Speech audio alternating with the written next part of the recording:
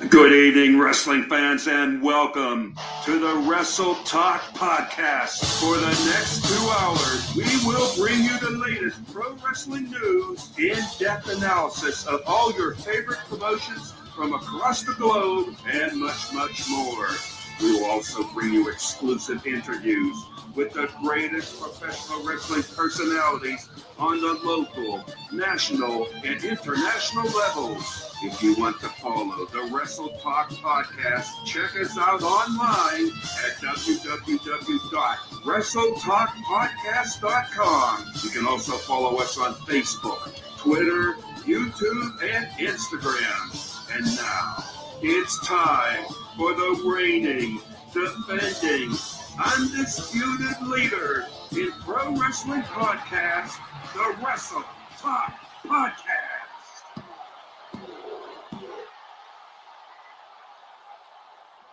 All right, wrestling fans, that's right. You are here live with the Wrestle Talk Podcast.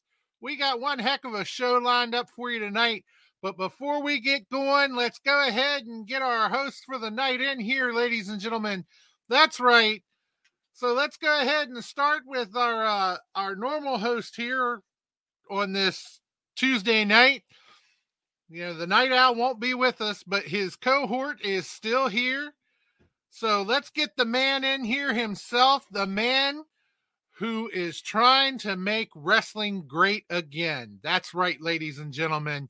He is the one and only, the fabulous Dick Douglas.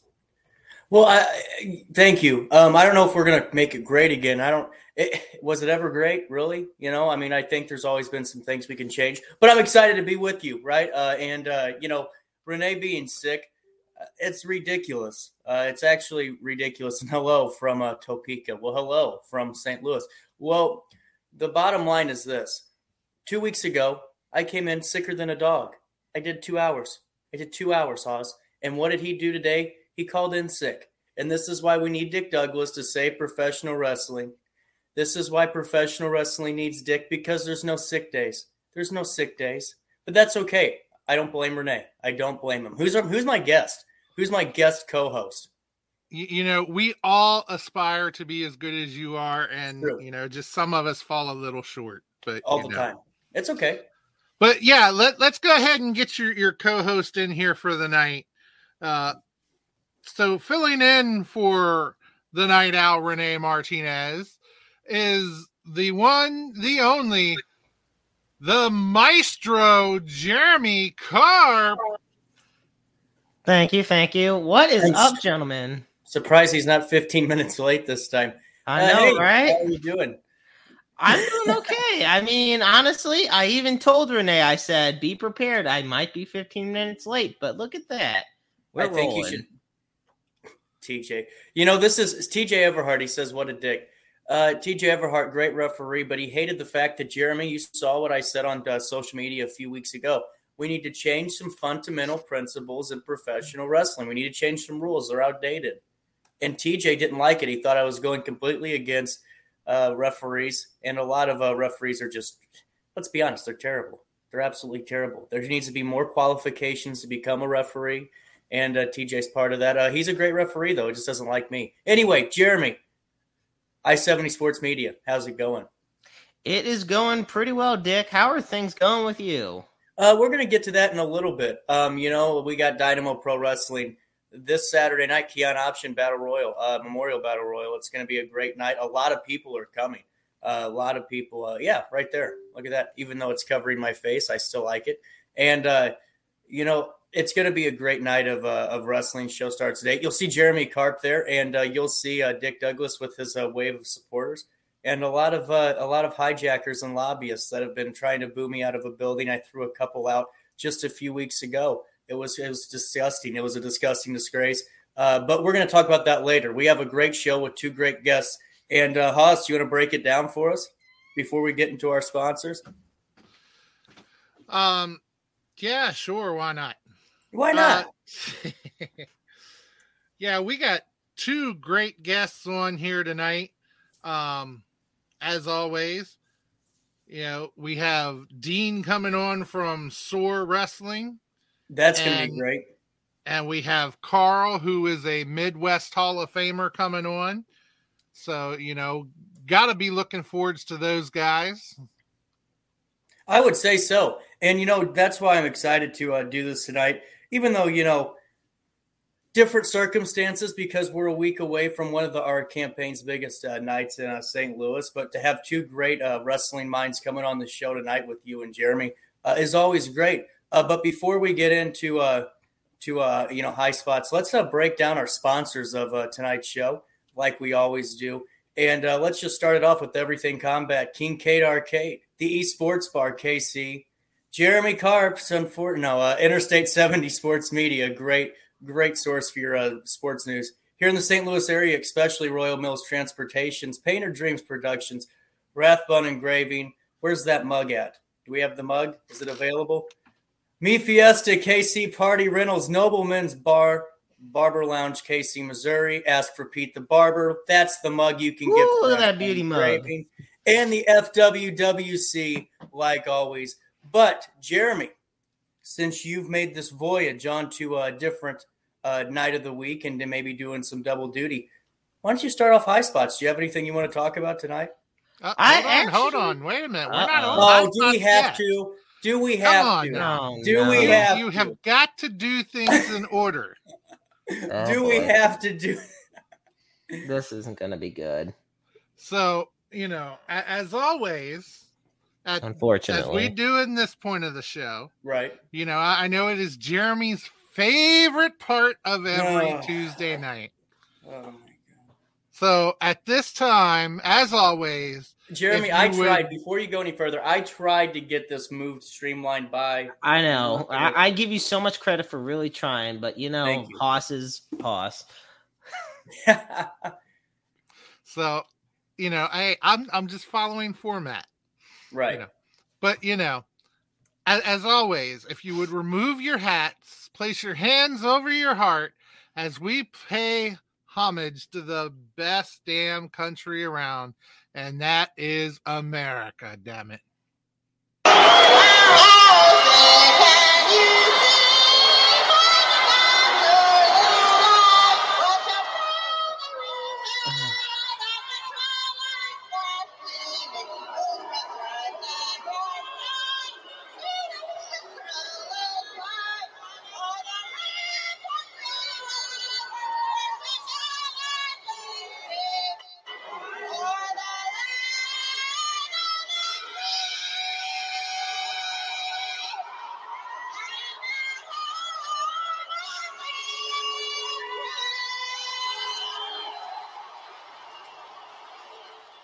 Get her out of here. That was just, that's okay. Like I said, I tried to get through it, Jeremy. I tried to get us a little bit of leeway. And, by the way, have you noticed how much brighter my face is today? I think we got new studio lights and we're trying them out. So I just wanted to, I normally don't glow this much. I'm not pregnant if anyone had any rumors, but, I mean, I guess you're just preparing for, this Saturday for another big appearance. That's right. Well, we haven't gotten to the sauna yet in the salon, but Hoss, I appreciate Roseanne Barr just as much as the next cancel culture Twitter person does. But it's great to follow things in order, and we thank you for that. So, is next? Is it okay with you, the boss of the show, for high spots? Is that okay? Yes, we can go ahead and get into high spots just as soon as we hit that wonderful music by DJ Money to get us into that high spot. Absolutely. Mic check. Yeah. All right. Wrestle Talk Podcast. DJ Money. Yeah. Let's go. Welcome to High Spots, where we vibe news like Claire Chop and Tom Shop, coming through the screen of a laptop and non-stop like I run the streets of the blacktop. We hit hard like chair shots and backdrops. The spark flash feel like the barely fought the last on. We up to speed while they stay slow. Wrestle Talk Podcast, now they know we about to start the show.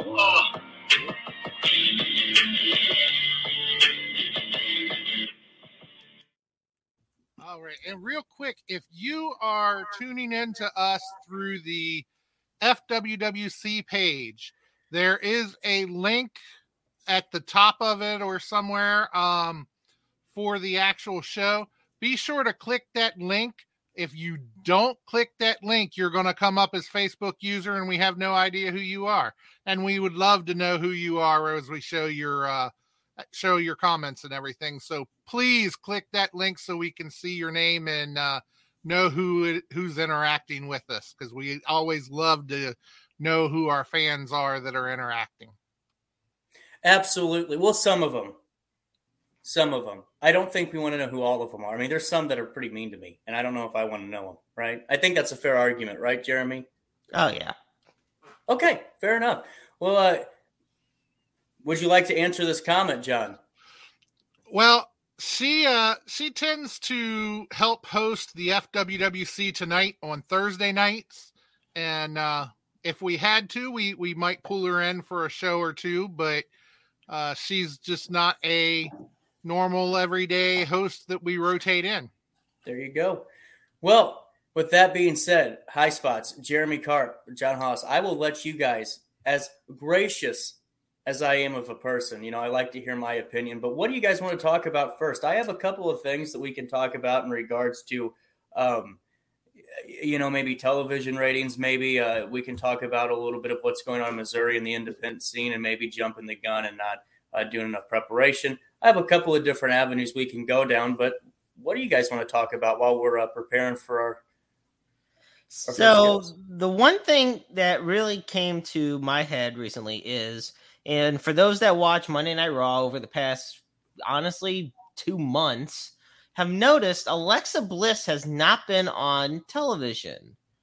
And a lot of people have been wondering what's up with that. I mean, she's the highest, believe it or not, I mean, she is one of the top merchandise sellers in all of WWE. And the reason because she is not on TV lately is because, I mean, quite frankly, in their words, no creative direction for her character. Now, she was originally going to get involved in the feud between Becky Lynch and Bianca Belair, but those plans were nixed. She hasn't been seen on TV since. I mean, how do you guys feel that about how WWE is treating Alexa Bliss, not just as a character, but as a person? Because she's one of the hardest workers.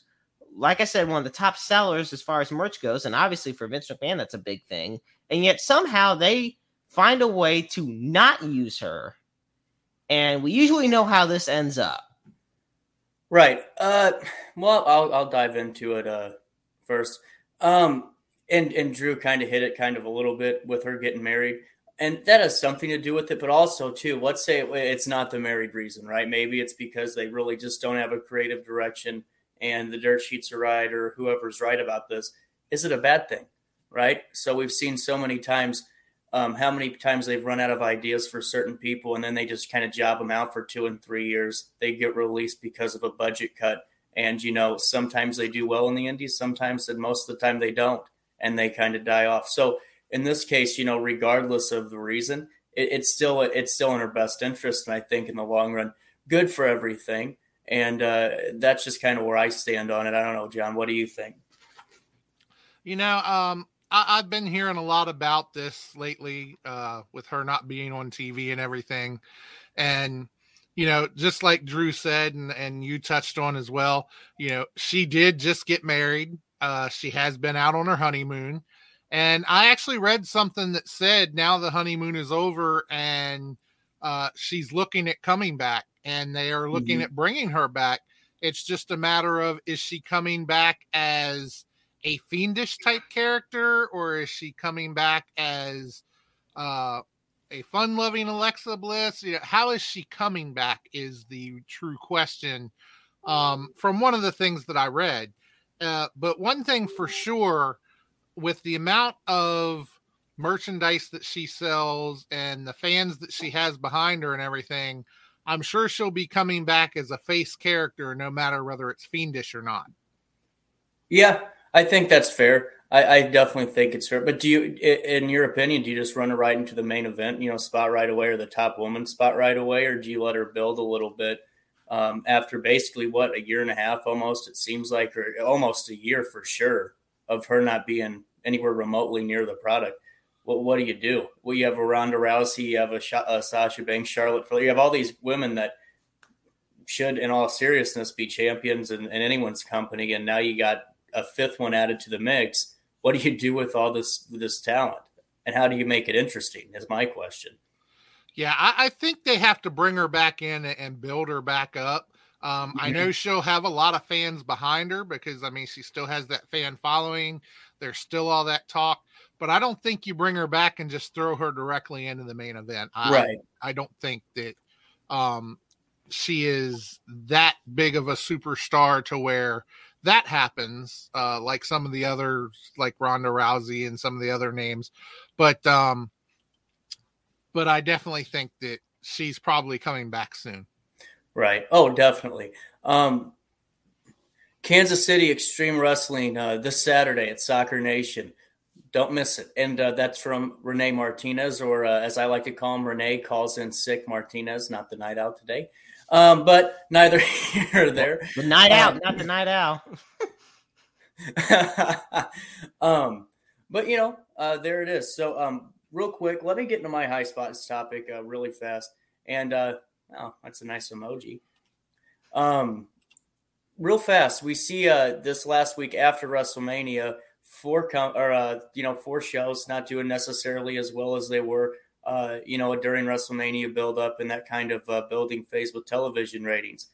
Just a question here, and this is something we need to really address. Is it accurate anymore to judge a company's success based solely on TV ratings? Because we're seeing it from both sides of the aisle now here with AEW, with WWE. WWE does over 2 million, week prior, and now they're, back down to 1.8. So that's a over 20% drop. Dynamite's under 1 million, so many other things.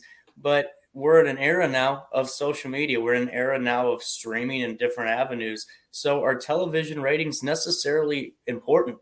Do they actually matter? That's my question tonight. That's, to me, the biggest one of the year is how are they going to start truly judging this competition and this race more accurately? So, in my opinion, and I take a look at, how important ratings used to be, kind of when we were growing up and Haas was growing up and everything, and how literally the basis of the companies were off of what they got in TV ratings. Right. But you flash forward, it's 2022, and, Dick, you had mentioned it with all the streaming services and all the different avenues that you can watch a wrestling program. Just look at AEW. They put 2 or 3 of their shows on YouTube for free. So the way I look at it, while you can judge a company's success to an extent off the TV ratings, you cannot solely base it off of them. I feel that you have to take everything into account. Consistent quarterly success economically. Honestly, you also have to check in on just company morale. See if the people that work in that certain promotion are happy being there. Right.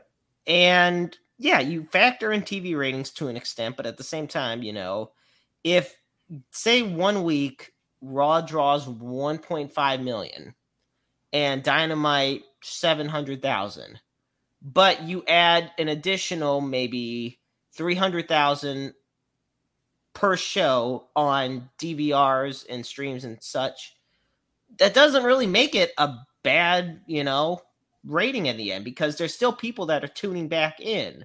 It's just convenience. Nowadays, they don't have to make as much of an effort to be in front of their TV on Monday nights at 7:00 like we had to. Right. We had to be like, oh crap, we got to get home ASAP. Make sure to be in front of that TV on channel 28.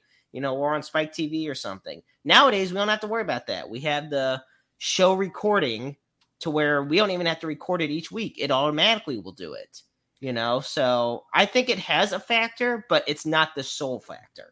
Right. And I get what Drew's saying here too, with they maintain how do they maintain it? Well, it's simple. I mean, the key demographic is really what they're looking at now. That's kind of their bigger, your bigger metric. So whenever you have, they're complaining, they're only getting 1 million, they're only getting 700,000, 600,000, but what are they polling that night? That's their metric they're following now. That's what, everyone's kind of been going off of, and the people screaming bloody murder for, Raw's down to 1.5 million.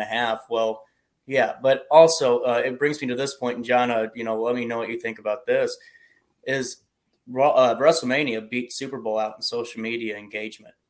I mean, killed it. And, everyone can make the assumption that, NFL's down in popularity. They're going through some turmoil. They got a lot of stuff. It's a rough road for them. But at the end of the day, it's WrestleMania beating out the Super Bowl for social media engagement, social media interaction, social media views, social media everything. So is it time now that maybe you see some of these executives like Nick Khan or some of these executives making television deals use these factors more and making a decision whether or not to even stay on cable anymore? Because how many people are getting off of cable? I mean, are we going to see here in 5 years HBO Max picking up a live stream and starting to do live broadcasts on Wednesdays and live broadcasts on Fridays? It's not to say it's too far off. I mean, anything's possible. And we're in a situation when you're in a dying industry in television, especially cable television. Yeah, I tend to think you're going to see more and more with streaming services and stuff.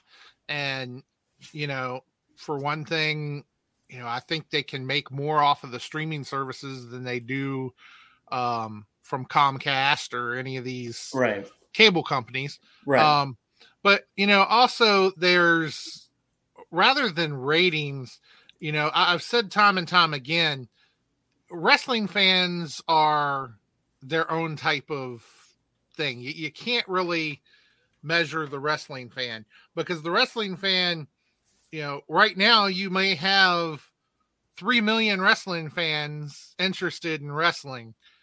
Next month, you may only have 1 million of them, but then give it a couple months down the road and you're going to be back to 3 million again. Right. They go in waves.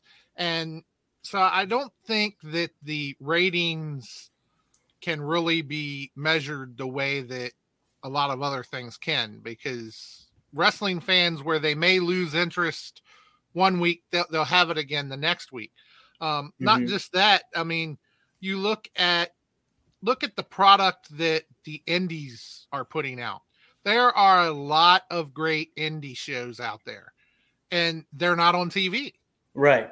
But, they're drawing great crowds week after week, to these indie shows.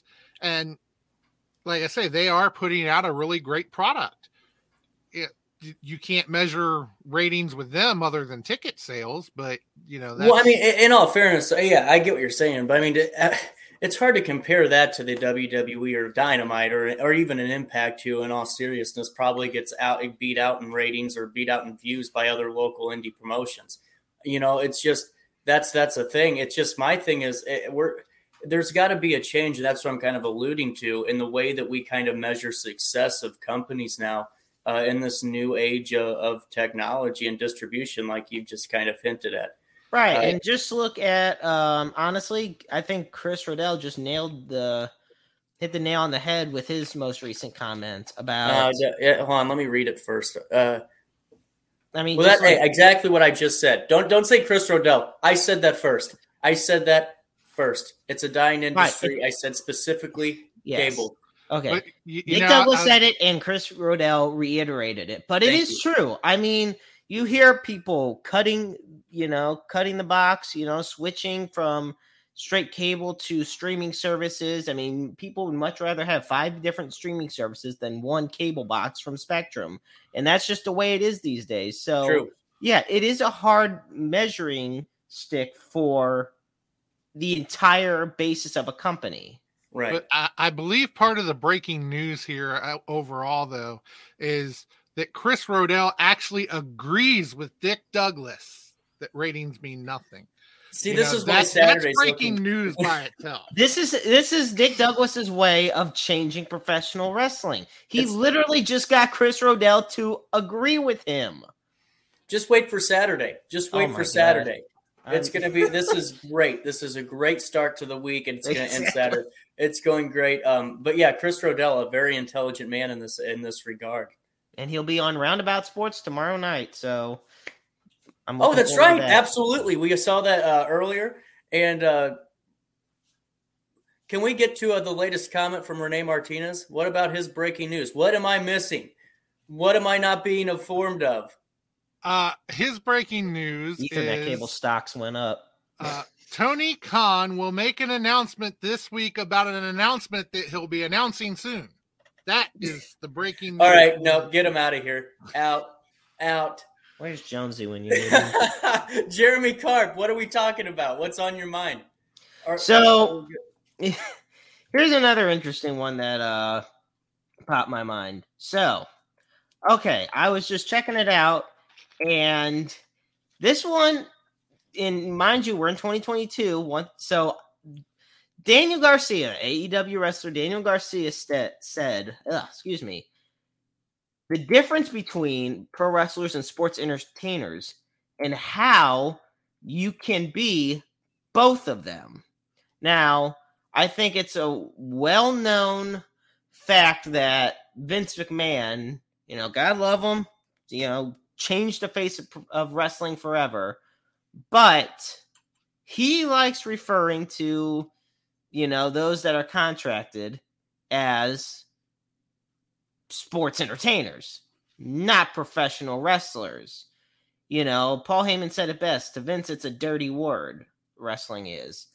But Daniel Garcia said, you can be a legit wrestler and still be a sports entertainer. Any style can be sports entertainment. Eddie Guerrero, for example, he was an incredible in-ring wrestler and a great sports entertainer. That is the mold. That is the blueprint of what being a great pro wrestler is and a great sports entertainer. So, Haas, I want to ask you, and I know once Dick Douglas comes back, I want his opinion on it.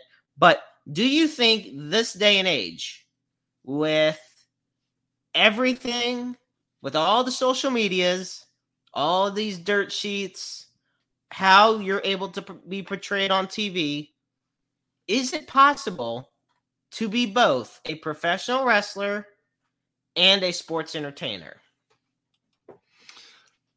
Well, there are lots of professional wrestlers who are great entertainers. There are some that aren't so much. But, overall, the ones that don't like to call professional wrestlers, let them go out there and, get body slammed on the mat or have some of these other moves put on them that these guys go through week after week, night after night, and see how they feel. Right. And tell me that you don't have to be a professional athlete in order to go through this stuff. I'm sorry, I don't see it. They have to be professional athletes to go through it. Now, I know some people say, they're just glorified stuntmen, No, I know glorified stuntmen that aren't in as good a shape as professional wrestlers. You can be both, but they should be classified as professional wrestlers and professional athletes. They put everything into this and they train hard and they deserve to be respected. That's just my opinion on it. Well, and I definitely agree because I remember I've had, Luke Roberts, and we had a comment over here earlier by TJ Everhart, great guy, great referee. And I've had them on Roundabout Sports in the past, and I asked them both. I said, what would you say to somebody that would come up to you and they said, pro wrestling is fake? And they said basically what you said, Hoss. Get in the ring, take a bump. And, I've been right in the ring. I've been right next to the guys taking bumps. And I've put together and taken apart those rings. Let me tell you something. There ain't jack shit that's fake about it. There is not. Yeah, you predetermine the outcome. But other than that, let me tell you something. For Dynamo Pro, the commentary table that Luke and I are at is on the far side of the gymnasium. You can hear the chops across the gym. It is like an echo. And then you see the red marks after the match on guys like Adrian Surge, or you'll see Camaro Jackson, with scratches all over from the shots he took. This is real. Okay? And I agree. I feel like when you call them a sports entertainer as opposed to a professional wrestler, it kind of demeans the whole thing. And, I think Daniel Garcia is right that you can be both. But I think from a pure marketing standpoint, you should be able to be considered a professional wrestler without getting this look of disdain or somebody like, he's a pro wrestler? No, that fake shit? No. But hey, there he is. Dick, I got a question for you. I was just, I really want your opinion on this. I don't know if I don't think we can hear you. Sorry, my team was sitting in and filling me in. And by the way, I needed to take a break for the people. I needed a charger. We had no charger. I had to run for a charger. What's your question, Jeremy? All right. So I was bringing it up to Haas. And so Daniel Garcia recently went on an interview on a podcast and stated that it is possible, and it should be possible, for you to be both a professional wrestler and a sports entertainer.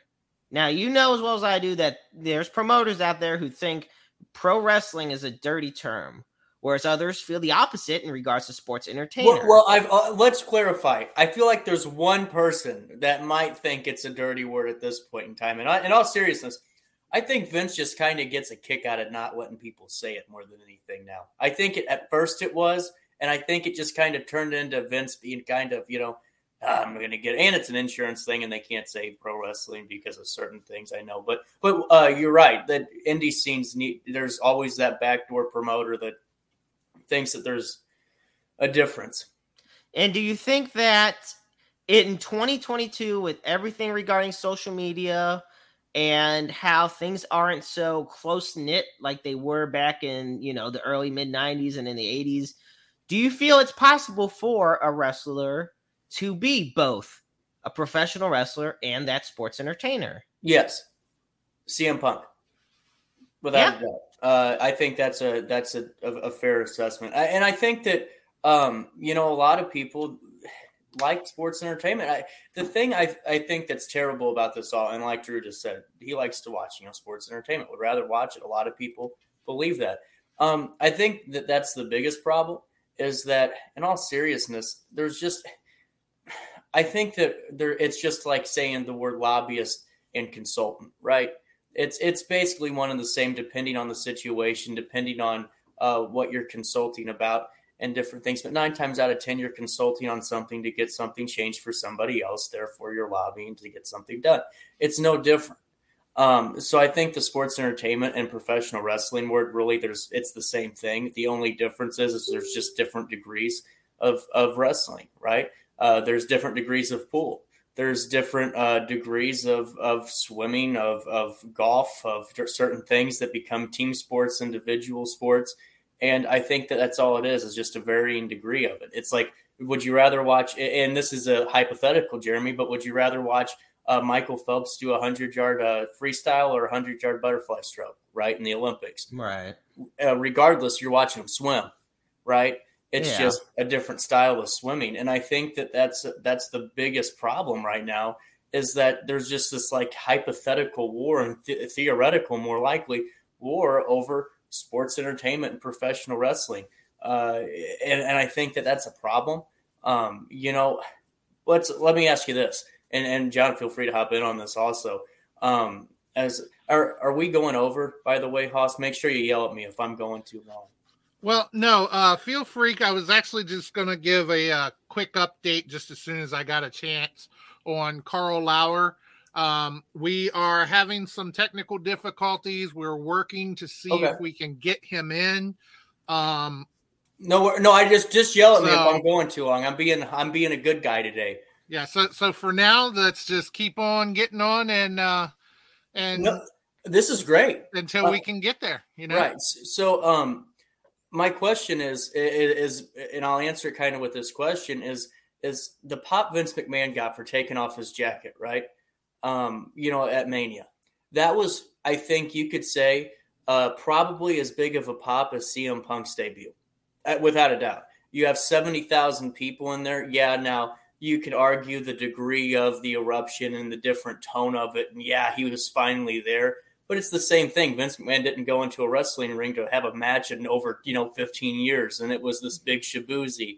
And it was, in all seriousness, the biggest piece of shit anyone's ever seen, right? I mean, it wasn't good. But I got enjoyment out of it, but I totally get where you're coming from. Right. I really do. But everyone loved it because it is what it is, right? It's WrestleMania, and then you get Vince, and Austin comes out, and Vince takes the worst stunner ever, and Austin laughs, and it was still awesome because you had that nostalgia feeling, you had pro wrestling. And that's the same thing as what it is as what they do on Wednesday night on TNT. It's no different. It's just a different style of it. And I think people should just like everything, and I'm reading comments as they come in, and I kind of I kind of agree with that. Let's see. Honestly, y'all might disagree. I think sports entertainment is a more accurate way to describe what we love. It's sports. But also entertainment, produced, scripted. And that's really all professional wrestling is. That's kind of what my whole elaborate kind of go-around of this was, is it's the same thing. It's just no different than ECW in the 90s and WCW in the 90s and then WWF. And there's three different styles, right? And Vince ultimately won. Oh, get him out of here. Hey, boys, how's everybody doing? What is up, Big Sexy? Whoa, hold on, real quick, real fast. Did you get a portrait painted of you? No, why? Why? Oh, are you talking about the phone thing? That's from my mother. That's been in my family for the last 50 years. So I apologize. No, Wow. I'm just kidding. I'm just kidding. But no, what's how up, are guys? we? Big Sexy.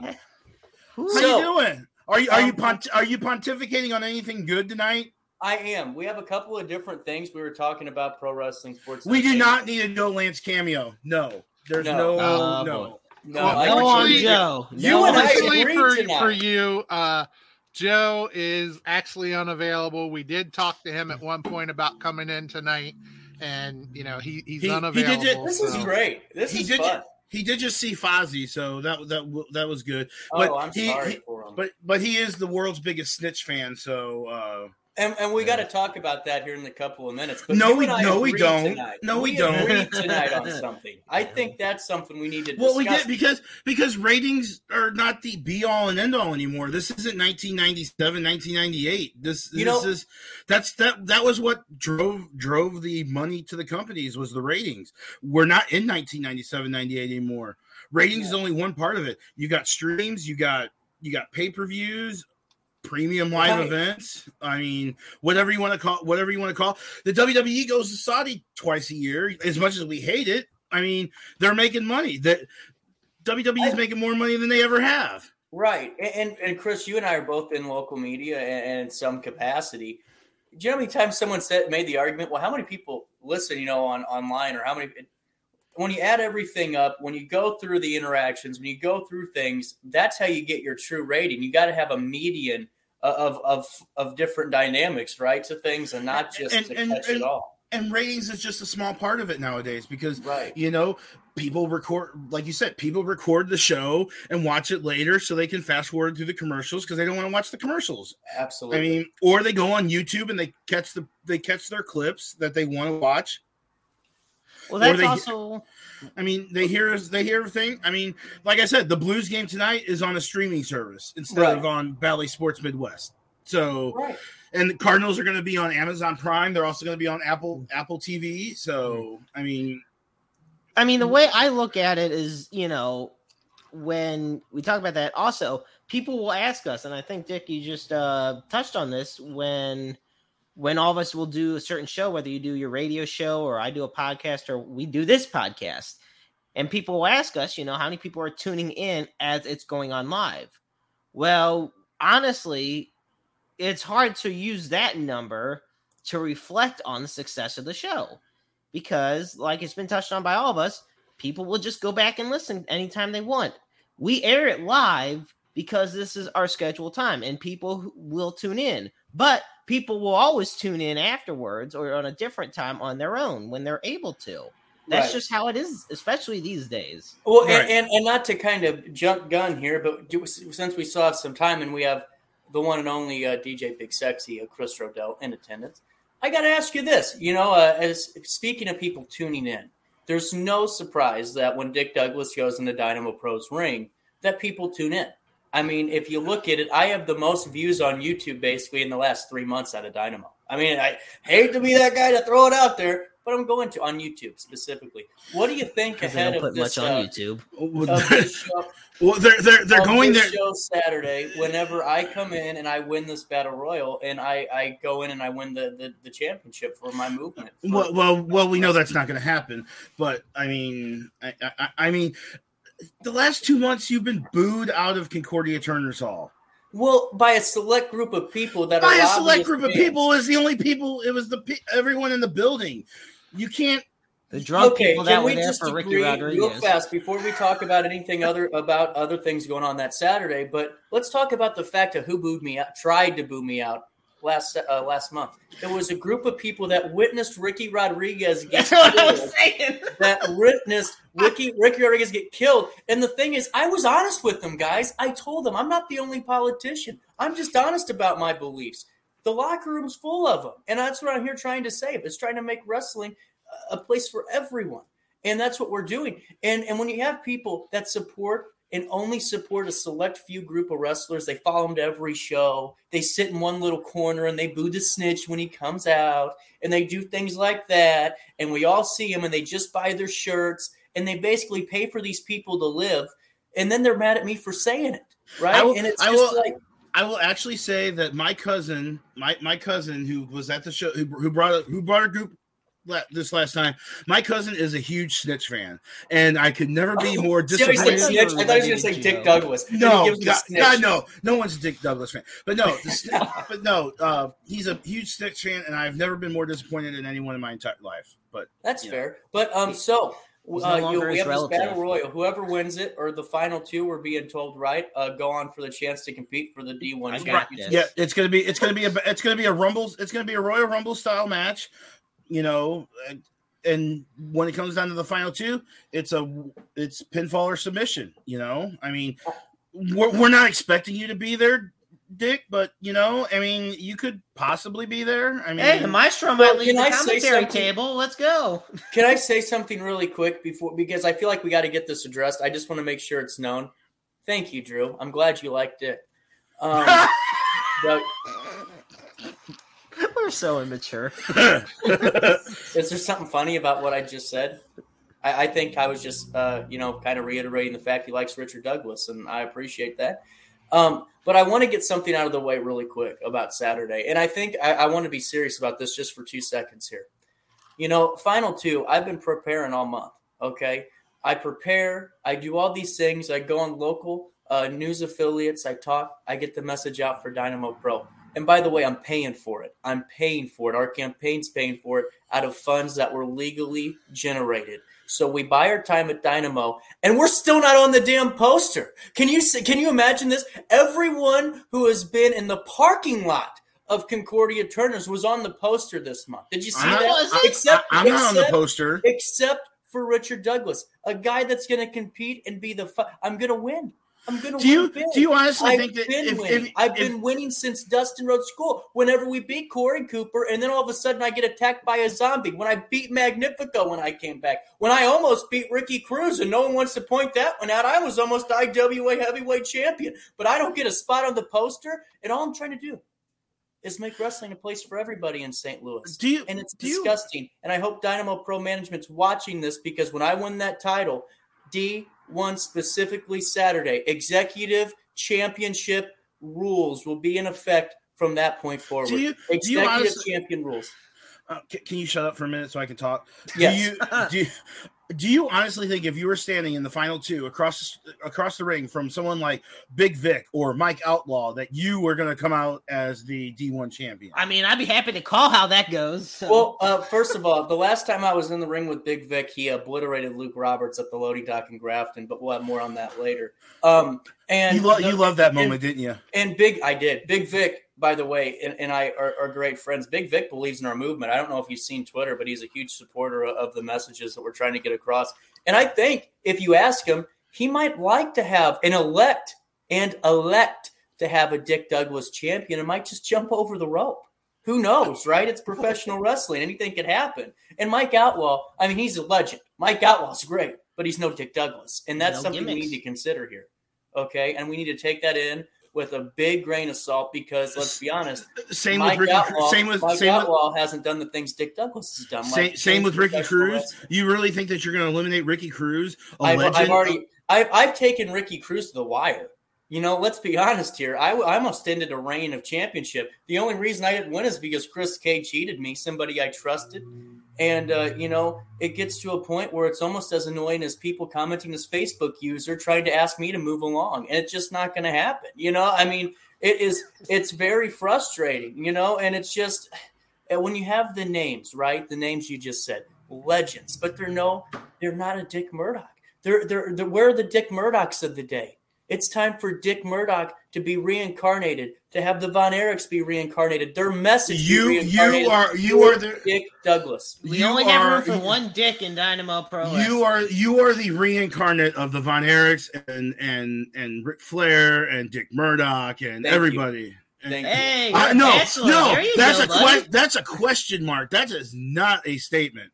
No, our movement is a reincarnate of what they believe professional wrestling to be in St. Louis, and it will be again. So if we're in the ring with the Mike Outlaw, Ricky Cruz, and Adrian Surge, I hope it's a Ricky Rodriguez so I can throw him over right next to his stupid fans.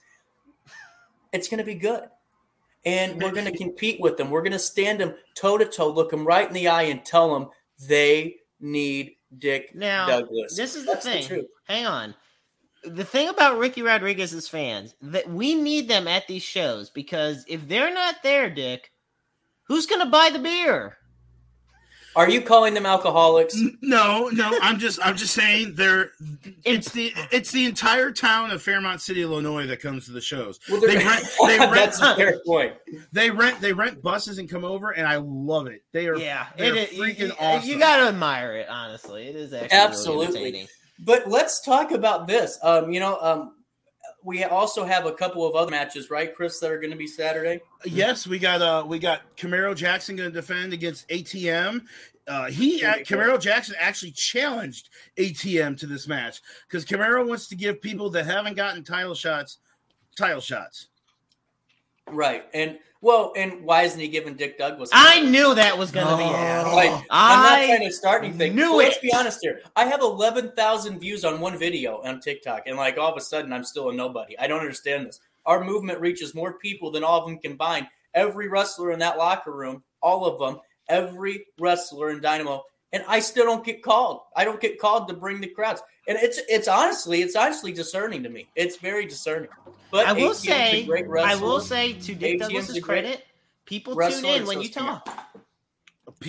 people tune to hear him get booed out of the arena, but I mean, I guess they're listening. That's all that matters. It is going to be a good match with Camaro and ATM. It really is. Those two guys are phenomenal. And also for the women's championship, Reign Victoria is going to take on Blair Onyx. Blair Onyx is the spider of the independent wrestling world. So these two have fought before, so it's going to be a great match. And brand new Dragons Guild is going to take on the Butcher, Damian Blade, and Cayman. So they're going to get killed. Who? The Butcher and Cayman? No. And no, Renee Martinez, it's not. I was just trying to get some stuff out for our Renee, if you came to the show, we would be able to talk about things you wanted to talk about. Yeah, but I just wanted to get a couple more of those matches out because DynamoProWrestling.BigTartel.com is where you can get tickets and see Dick Douglas at thecityonthehill.org. Renee Martinez, talk to me about your I-70 sports podcast tomorrow. Renee Martinez isn't here. It's Jeremy Karp and it's Haas and it's Chris. You said Renee Martinez. No, I was saying, and to help Renee Martinez and not have him. So Haas, I believe there's actually is WDWA running this weekend? I believe I saw that. Yes, they are. They have a big show coming up this weekend. They have their Holy Grail show, which there will be a tournament going on for the Holy Grail, and the person who wins that will get a future world title shot. Can we send Dick Douglas up there to participate in the That's Holy another Grail? thing. Actually, thank you for bringing this up. You know, I wanted to go on a Thank You America tour. My team told me no, but I feel like if people just started booking me from this podcast, I'd be done in like 2 months. I feel like we have listeners in every country. So you want to go to Kansas City? You want to go to West Virginia? You want to go to Virginia? You want to go where else? Where else do you want to go? Well, any place I could buy a trailer and say it's my residence. But that was funny, and you know that was okay. Funny. I'm giving them. That was great. People. That was funny. Thank you very much. Thank you. I want to go everywhere. Everyone needs Dick, right? And everyone needs this message. And I would love to go to Kansas City. I've already been there once. Oh, and at AWR at the end of April. Oh. I thought it was going to say John Hardcore Haas was broadcasting. But Night Out in Espanol, I love it. Yes. He's going to be the official Spanish broadcasting. I feel bad for the table he's going to be sitting in. And that is actually kind of awesome. That really is super cool. That is a super cool opportunity because it's going to boost Renee. And honestly, Renee is looking to become more into the Spanish broadcasting world. So really cool. And I support the Night Owl. I just don't support him phoning it in and calling off on a day that he knows that he's going to be here with Dick Doug. It's okay, but I'm not trying to start anything. I was sick of, when I had to do this. But I was going to say, didn't you call off a couple of weeks ago? And no, I was here. I was sick. I was sweating, but I was here for my people. And that's why people are supporting Dick Douglas. I mean, it's simple, right? Let me ask you guys this. Here we go. You guys have a podcast tomorrow. What are we going to talk about in that podcast? What topics? Are we going to get to learn about Chris Rodell a little bit? Yes. The plan. Yes. You're going to learn about my not just wrestling, but my fandom for the St. Louis Blues, and even maybe we might even talk about the Cardinals a little bit. I mean, I have this huge thing about the St. Louis Blues. So, and the St. Louis Blues are actually going to be in Wichita, Kansas, for a preseason game. So, Renee, I might be coming to your area. Look out! Sound the alarms. That'll be really cool to listen to hear tomorrow and catch. And what did Renee Martinez say? I'm trying to read comments, but I can't read them that fast. Something about the Oscars. Oh, boy. Well, and guys, talking about the Oscars here, the biggest work of them all. No. Didn't you miss a Tuesday because you were at the State of the Union address? Well, that was March 2nd or March 1st. Sorry, when I was in D.C.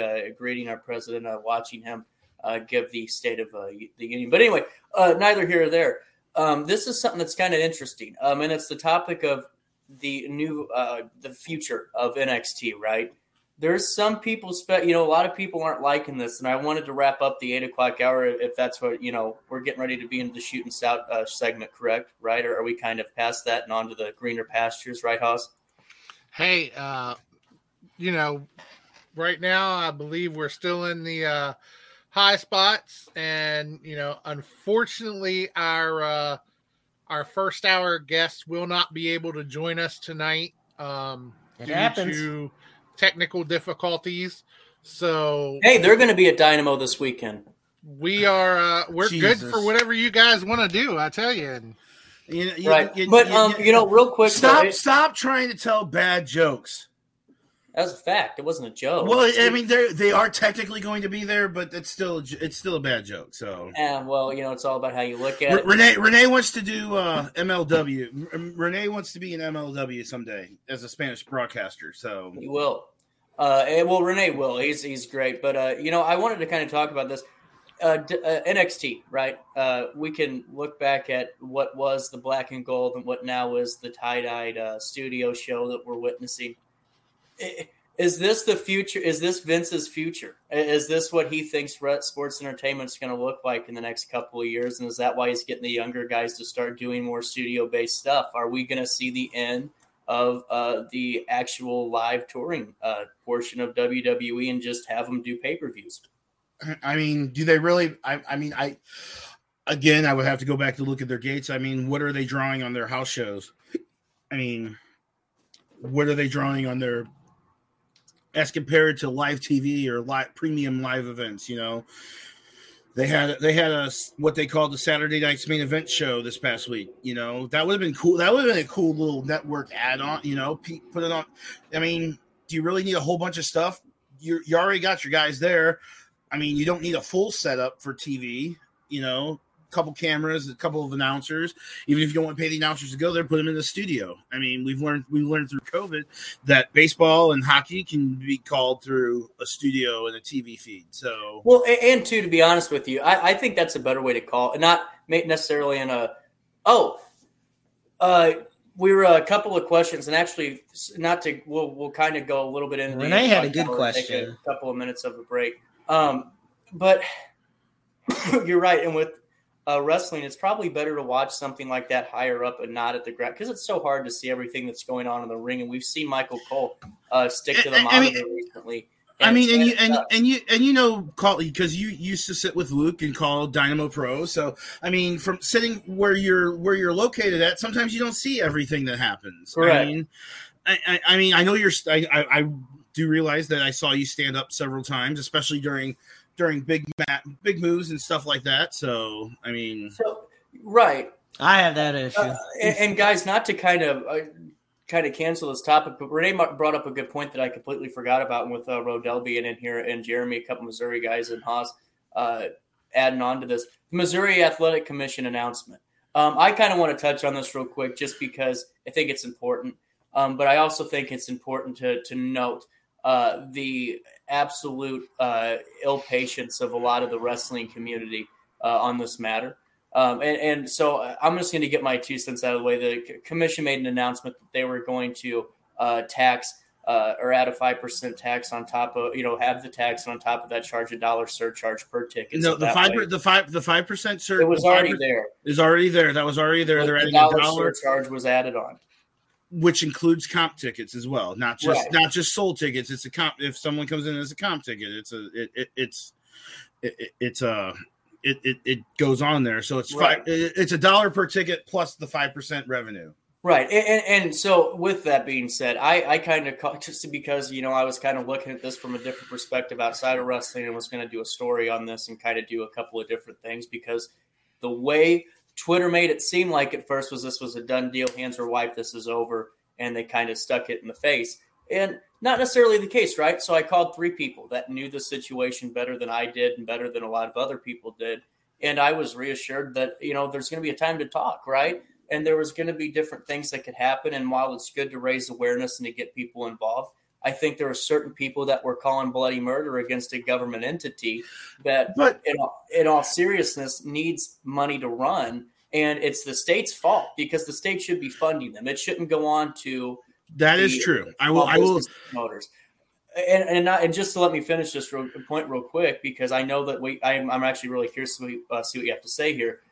It actually, the people that kind of were calling for this commission to be abolished over this proposal are just absolutely ridiculous in a sense, because what the commission gets rid of is a lot of the junk that we see in Illinois, a lot of the junk that we see in places that aren't regulated. How many backyard promotions that work on a $5 a ticket show, hot dog and a handshake deal with guys that are bleeding all over the place, that aren't tested, that aren't regulated to test, that don't have to be licensed, have no training. And we need some of that, right? But we also need to learn patience and understand that we have to communicate first before we call for heads to roll in a state office. Okay. Okay. Okay. I understand where you're coming from. I don't know who you talk to. So I'm glad you're in the media. You do a show on KTRS every week. So I understand, but on that email that was sent out, this was going into effect April 30th or right in that area. So are you saying that it's not going into effect April 30th? No, they didn't say it was a done deal. They said we were going to take time to hear concerns. But and see, this was a proposal date. That was nowhere in that email that they sent. Absolutely. I'm just telling you, the people I talked to who run promotions and that do this thing, they were informed in an email, and I actually saw it, that this was a proposed date, that these were going to start, but they were going to hear concerns. And there were 3 separate dates that we're forgetting, right? It was date 1, date 2, date 3 for proposals. But let's be honest, pro wrestling took the least of the brunt of it. Boxing took bigger hits than anybody else. But also wrestling takes the biggest hit on permit fees. Okay, if you look at the application for permit on wrestling pays $150 per show. Boxing, right. MMA, everything else pays $25 per show. Right. I like the commission for what they do and making sure that everyone has blood work and physicals and stuff like that.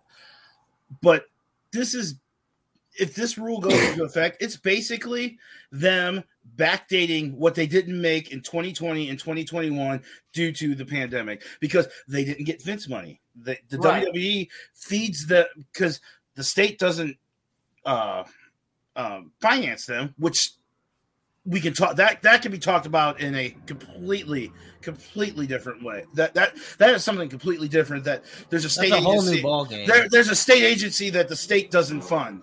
That's the thing, and that's what my point was. And I wasn't disagreeing with you, because there's certain things I don't like about it, but the bigger conversation needs to be why the hell the state isn't funding this, because it puts such a pressure on the promoters that have a close relationship with these commission guys that are all just trying to stay afloat.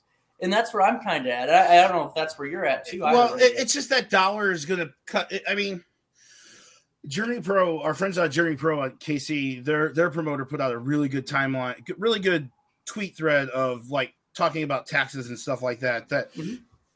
a $300 ticket, a $300 front row ticket at a WWE show, you add the extra dollar onto it, it's going to make the percentage from 5 to like 5.3%. Right. But if you're a promotion that's charging only $5 for your tickets, you add an extra dollar to that, the percentage is going to be up to $25 or 25% of the ticket cost. So that, I think, is what everyone is up in arms about. Is it a bad thing, though? Because we've seen these $5 promotions, man. And does it actually do a service to keep them around? But in those areas that those $5 promotions run in, that's all they have. They're in these little towns that they don't get. They're not anywhere close to like a Kansas City or a St. Louis or a Jefferson City. We have it lucky out here. We have it absolutely really lucky, because we've got Dynamo Pro, Journey Pro, or Glory Pro. We got that Anarchy. That St. Louis versus the World show that's coming up in a couple weeks at the Grandel Theater. We've got and I understand SICW, SBAC. I mean, I totally understand that. But why isn't I get the fans don't have much in that $5 promotion. They only have a certain area they can run because they're in the middle of nowhere. I get it. But why isn't one of those guys saying, you know what, we need to do better? Because, I mean, in all seriousness, how many guys in St. Louis took the bull by the horns and created something different because they didn't like a way a promotion was running. And Renee just nailed it on the absolute head. The profitability of local wrestling shows is already razor thin because it's at this time of the year right now when they're announcing this. Promoters, because every 2 years you have to get you have to renew your license, and you know it yourself. You have to renew your license every 2 years. I understand that, and it's now, but you're having to pay the promoter's license. You have to pay for every show that we're running. Yeah, but here's where I'm kind of getting at. I hate to be the bad guy, but just because someone wanted to start a promotion with no financial stability isn't my problem. And I hate to be that guy, but if you're going to start a company with no money and you're going to operate on the hope that people show up and not have a backbone and a foundation in case that nobody does to support your staff and to support your company, that's not on anybody other than the guy that wastes his money. And I do get that, but the thing of it is also not everybody is fortunate enough to have a big financial backing to start a promotion. Then they should. So I do see why and I'm not calling you out. Believe me, I do understand the perspective of why should it be our problem. But at the same time, we got to at least understand why it's a problem they're enduring and why now it's going to get worse. And we're thinking too much about it from an emotional standpoint here. I think it's business. I personally just think it's like. It is business, definitely. It's business. It's business. But I wouldn't go as far as some people said that it's extortion. I may have jumped on the extortion thing, but it's them making up for a government agency that, again, we need to have this conversation. Why isn't the Missouri State Department of Athletics funded? They're under the Missouri Department of Professional Registration, which not only is wrestling, it's the beauticians and pharmacists and pharmacy techs, doctors and teachers. I believe everything is under that Department of Professional Registration. The Missouri Department of Athletics is under that. Why aren't they getting funding? I'm not saying you need to fund them millions and millions of dollars every year because they're a small department. It's just, for my understanding, it's Tim and it's the secretary and several other. There might be a couple other people in the office, and then it's they pay the inspectors like Bill and Chris Powell and Karl Lauer to go around to go around. So I mean, Here's what, and that's where I'm kind of getting at here. It sucks, but I think the biggest conversation needs to be everyone that raised bloody murder over this proposal. Why don't we raise bloody murder over what you just said? This would stop the whole thing. Missouri is in a $100 million surplus where they don't know where to spend money, right? There's been the whole thing in Jeff City. It's been the whole thing in a lot of local governments is we have money to spend, but we don't know where to spend it, and it's going to go away. And so maybe it's time to say, let's reallocate some of those funds that we need to get rid of anyway into that. And so that's where you call a Governor Parsons' office, or you call a Peter Meredith or a local rep that's in your area. I have emailed my local my state rep, which I had to look up because I don't know their names on a ballot, and I don't really pay that much attention to them because it's local. I mean, they don't do that much for you. Right. So I emailed them, and then not that you're going to get anything from your congressional reps, your representative from Missouri, from your Missouri 2, and then your 2 state senators.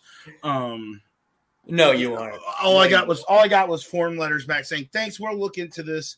And they won't. And they're not, because they've got other fish to fry. They have the whole country to worry about. Whereas you're better off going to your Missouri state reps and your Missouri state senator. Right. And that was kind of, I think I was kind of using that as a way to transition to shoot and stuff, because we might take a couple of minutes of a break here as we wait for our next guest to come on, if that's cool, Haas, in a minute or two. But I wanted to bring up Renee's comment before I flip it over to Jeremy and Chris here about Bill Gates again, because that's a great comment. And I think it's something great to discuss, just a point to make on this. I get it. Sean Combs, Bill Gates started shoestrings. A lot of companies start shoestring, right? Vince McMahon was on a shoestring when he bought his dad's company, but he didn't. They all didn't start these companies and shoestring them on an oversaturated market in their area. They were a one-of-a-kind. That I do agree with. And so it's time to realize, certain things, right? So that's what I'll leave it at. Whatever you guys want to finish up and wrap up with, I just thought it was an interesting conversation to have. I don't disagree with either of you at all. Yeah, I was going to say, I do agree with you, Dick, on that point where, okay, I will admit I have not seen any of the further emails. If there were other emails that were sent to the companies, because you only, like you said, you only hear about the things that make the news. Right. So, but I mean, I don't like it because it's going to make people, it's going to put promoters into a bind where, they have to choose one or the other. So Maestro, sorry, I didn't mean to interrupt you. Go ahead. No, you're good. I was just saying, yeah, I understand because, okay, we are, like I said, extremely fortunate that at least for, Dick, Chris, myself, we are in a very wrestling rich area as far as promotions and as far as just, hey guys, give me a couple of minutes, a couple of seconds. Go away, Dick. Yeah. And anyway, the show just got 100% better. The ratings are through the roof. I'm just kidding. I love Dick Douglas. But I do agree with him on the point where, you look at what Renee said about Bill Gates and Master P and Sean Combs, but professional wrestling is becoming an oversaturated market. There are, and I love the ambition that guys and ladies have on wanting to start promotions. The thing of it is, if you have a 30-mile radius and you have, let's say, 15 promotions, you're going to have to pray that you have a loyal fan base that will watch as much wrestling as they can handle, because otherwise you are really about to struggle when it comes to trying to get any type of financial profit out of it, because, there is that thing of an oversaturation. That's why you can't have one too many of anything in sports. Otherwise, people will not tune in. And with professional wrestling, it's even harder because, say there's 50 professional wrestling promotions, 5 to 8 max will find a way to distribute via media, whether it be on a TV deal or on a local streaming network avenue. The other 42 are going to struggle to find their way to keep that loyal fan base. And yes, this does put a whole damper on the ambitions of a lot of upstart promotions. While it's not necessarily a problem per se that we have to endure, it's something that affects us because we're in the wrestling industry. All of us are in some way, shape, or form. So we're going to go to the shows and we're saying to ourselves, hopefully we can keep going, because how it gets affected with the Missouri Athletic Commission. And, we'll just, honestly, best way I can put it, we'll see where it goes from here. I just know that it'll definitely affect more people than it'll affect others. And unfortunately, that is how the world works. And it's terrible to say it and understand that that is true. But it does suck. It absolutely sucks that, some people just can't get the shot that other people can, even if they have the same amount of heart and ambition, but shit, it's 2022. I guess that's just the way it is. I mean, people are so in their corners right now. It doesn't matter what you talk about. You could talk about how the sky is blue and someone's going to be like, oh no, the sky is red. The sky is not blue. I don't know. What are you talking about? So it's just, I don't know. It's crazy. So, I mean, I don't know. I honestly don't know. Was Rodell having a boo-boo right now when I was No. We were just talking about how everyone is so in their own corners right now, where if someone said the sky is blue, someone's going to come up to you and be like, no, the sky is not blue. Are you drunk or something? The sky is like red, Yeah, because I was telling him basically, that like you had said earlier, Dick, it is an oversaturated market, especially out here in St. Louis. We got a bunch of great wrestling promotions, but let's understand there's key word in there is a lot. And, with people that are wanting to upstart that don't have a true good financial backing for it, it's just become a much harder endeavor for them. And It is business. It sucks and it's heartbreaking, but at the same time, it is just how the business is. So I do agree with, your This is why I think we that. need a governing body. I've said this for the last 6 months since I came back from Austin. We need a governing body. We need, not saying we need a president of wrestling, even though I'd make a great one, but I mean, it's to the point where you need somebody to make some real rules here. And there's very few states that have like a state athletic commission that oversees things, and most of them run the same way. I believe someone said when we were talking Kentucky's about is pretty strict though, from what Kentucky's is locked down. Yeah, they're very tight on their rules. But I also saw whenever this was going down, the people, our friends at the Arkansas, the Nebraska Pro Wrestling Hall of Fame, were about Nebraska used to have a state commission, and it was so locked down that no one could run in there. There'd be like one promotion that would run once a year or something. Mm-hmm. And now they've got now it's Nebraska, so it's a smaller state. So, but they have four pretty viable promotions now that they released some of the laws. So I like the commission because again, it does the testing to make sure that I don't want to get in the ring with someone that's I mean, are you sniffing brandy? Are you drinking brandy? No, I'm watching Dick Douglas for president of wrestling. I was kind of stewing in. Good Lord, we do not need that. So I think so. Oh, by the way, thank you, Herb Simmons, for the kudos on the conversation. Yeah, I thought it'd be something different to talk about on an impromptu way tonight, on a great Tuesday night in St. Louis and all over the world, it seems like. I know. I'm glad I jumped on. I'm pretty sure Dick Douglas is pretty glad I jumped on to. Me to too. Help out. Yes. I mean, because sometimes when you're on a live podcast, you kind of have to jump on and help your brothers out. So right. Well, we appreciate that. And how much time do we have before our guest?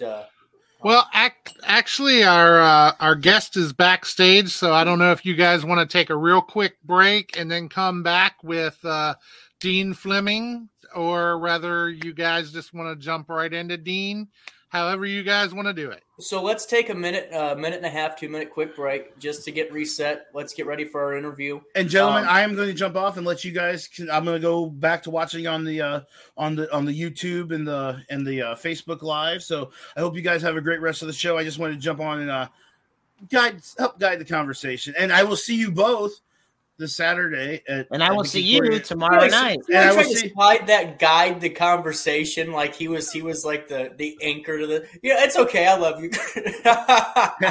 and I can't wait to get up to. Actually, we all need to go up to Virginia sometime too, with the West Virginia area. Catch a WDWA show sometime with Austin, and maybe we'll get lucky and see Joe get tased again. So let's hope so. I would pay extra for that. I would pay money for that. I mean, I think we could get a pool going. Don't you guys think? Oh, yeah. So. And you know where I would pay money for? Seeing Chris Rodell Saturday. Chris, thank you so much, man. Let's take this quick break so we don't keep our guests you guys have much longer. Oh, okay. Well, he's gone. That was when we come back, we got a great interview with Dina coming up after this on the Wrestle Talk podcast on a Tuesday night without Renee Martinez and Jeremy Karp filling in.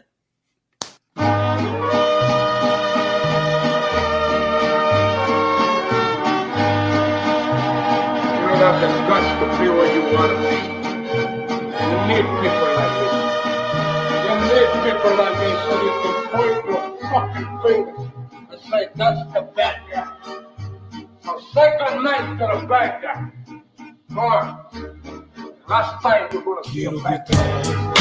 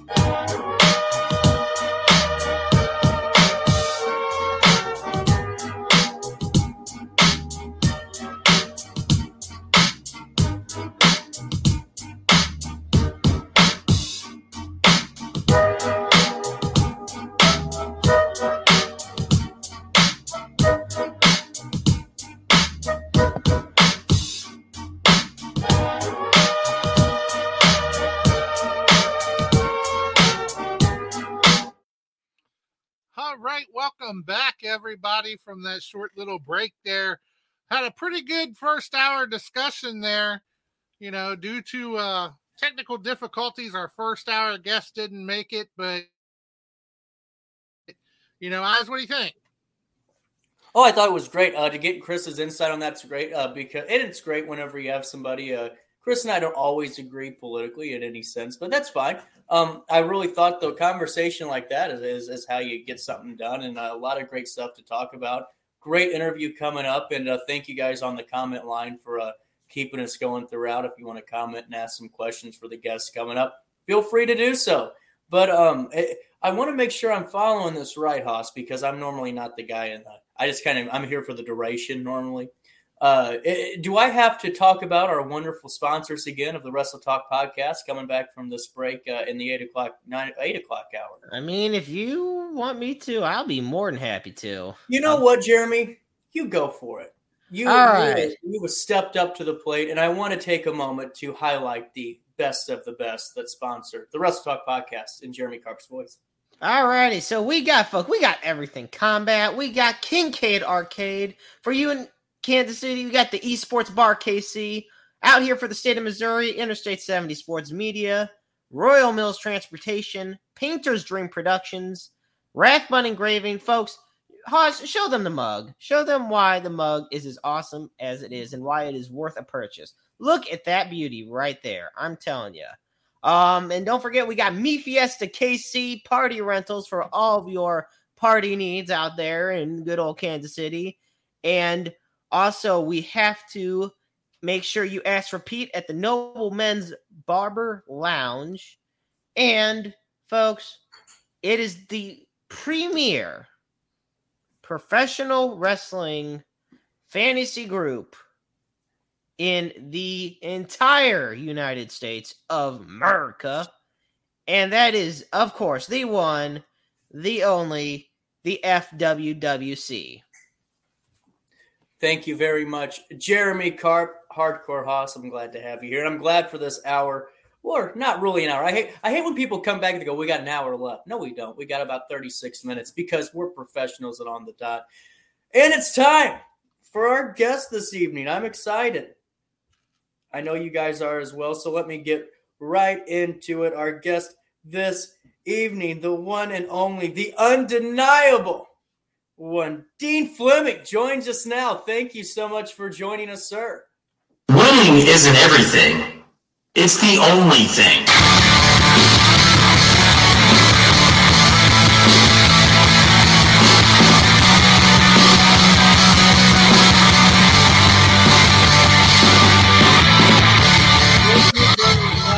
Hardcore Hoss for that awesome music. Dean, how are we doing? Oh, all is well. All is well. Hope y'all are doing good tonight.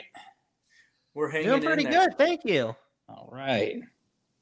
No, thank you so much for joining us tonight. And it's great to have you on this 8 o'clock hour. And we're looking forward to that and looking forward to hopefully a little bit of trivia along the way. But just to get right into it, and Renee Martinez is obviously very happy that you're here, even though he called in sick, and I want to make it known for that.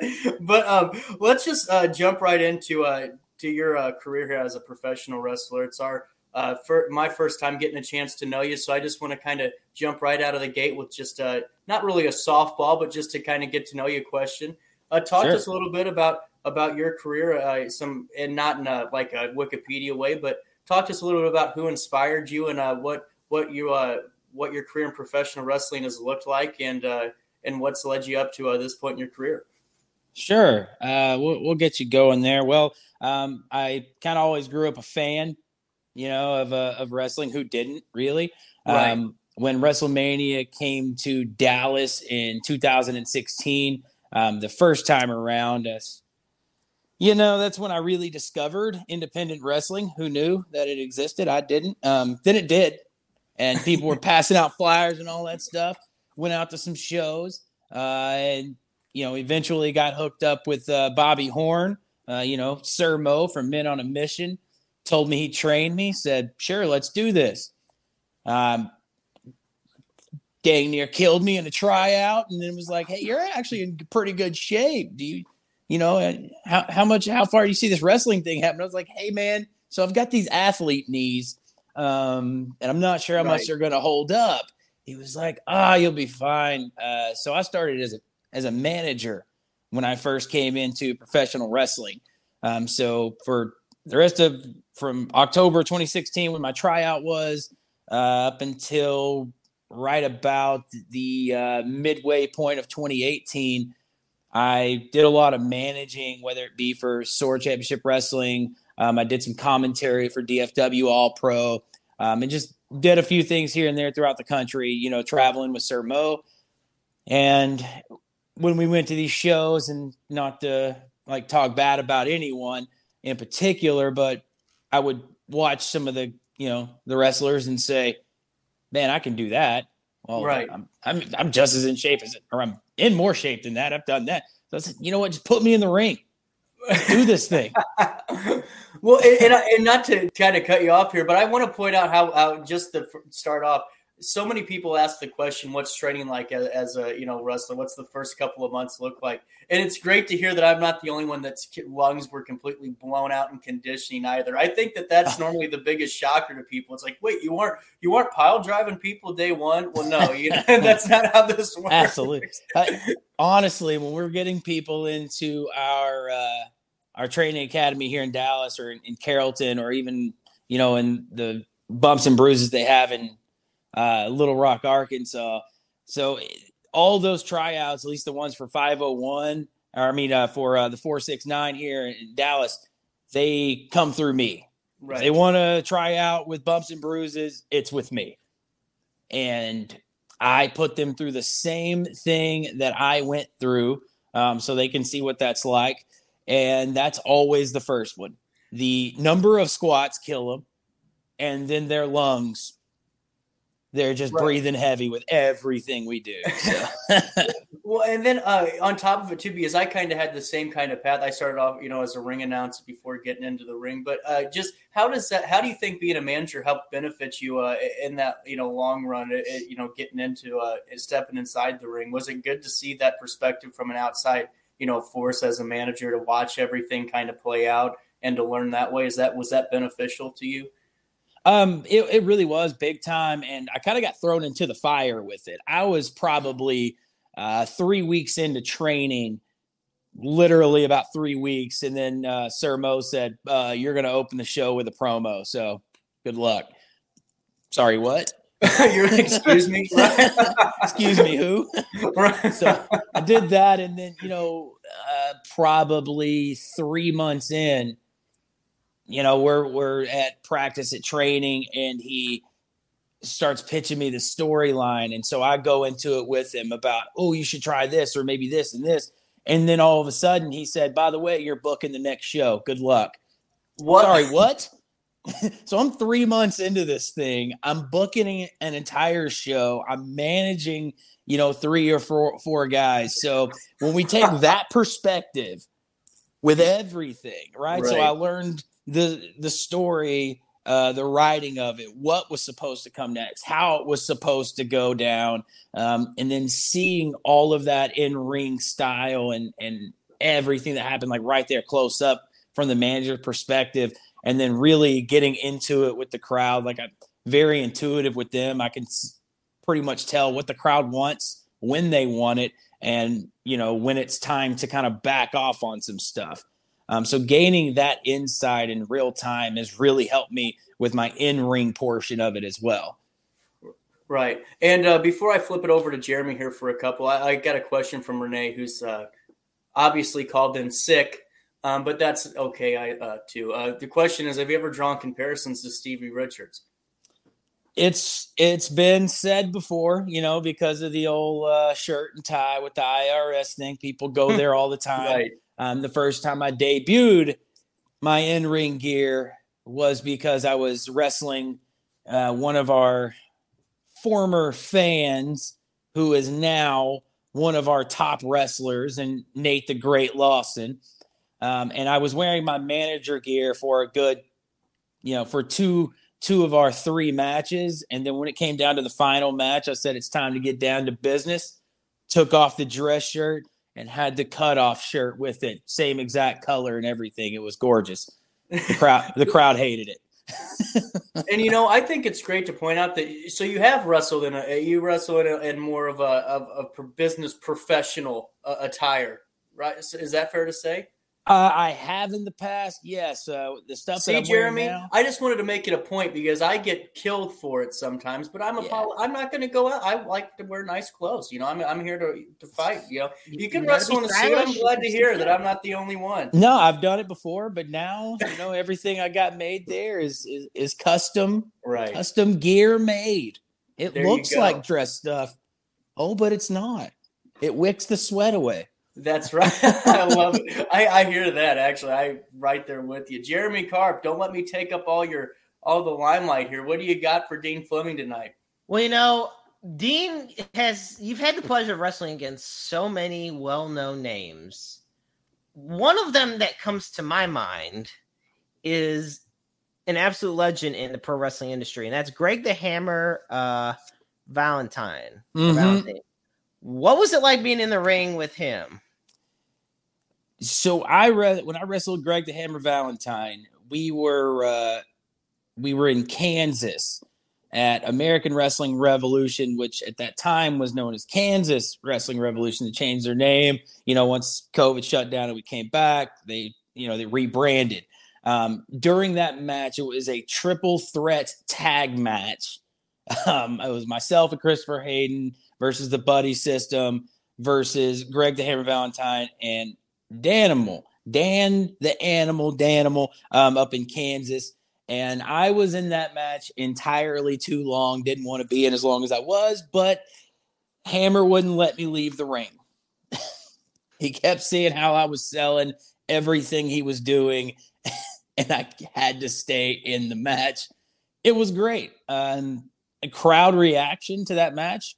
In 2019, Greg the Hammer Valentine is getting "You Still Got It" chants. Right. I'll take that how you will. That's how it went. Yeah, I was gonna say, obviously it takes both competitors to really make the match flow. And sure. What is it for you? You and Dick Douglas were literally just talking about the attire that you guys have worn in the ring and competed with. Mm-hmm. Okay. So just for those actually thinking to themselves, wrestling in business attire, tell them why that's not a good idea. It's all business attire because we're going to work and we're putting in that work every time we step in the ring. Don't let them fool you, Dean. Just lay it right there to them. You get it. Look, I got to handle business, and sometimes business gets dirty. That's why I don't have sleeves. Thank you.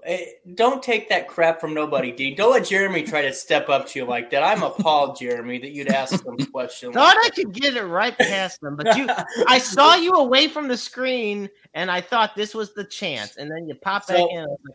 Before we go back to Jeremy, I got another question on behalf of Renee Martinez because, I feel like I'm now his messenger for this portion of the show, which is fine. He's just going to have to pay me more. What kind of adjustments did you have to make when you wrestled short sleeve Samson? Did you have to make any? No, I didn't have to make any adjustments at all. Short sleeve Samson was terrific to be in the ring with. Mm-hmm. Obviously his knowledge is completely there. So everything that we needed to do, we did during that time. We knew what the fans wanted out of that match, and we gave it to them. Right. We gave them some comedy, but we also gave them some intrigue, and we gave them a little suspense until, we had to take it to an end. So absolutely. Sorry, Jeremy. Renee's comment came first. He's paying me extra.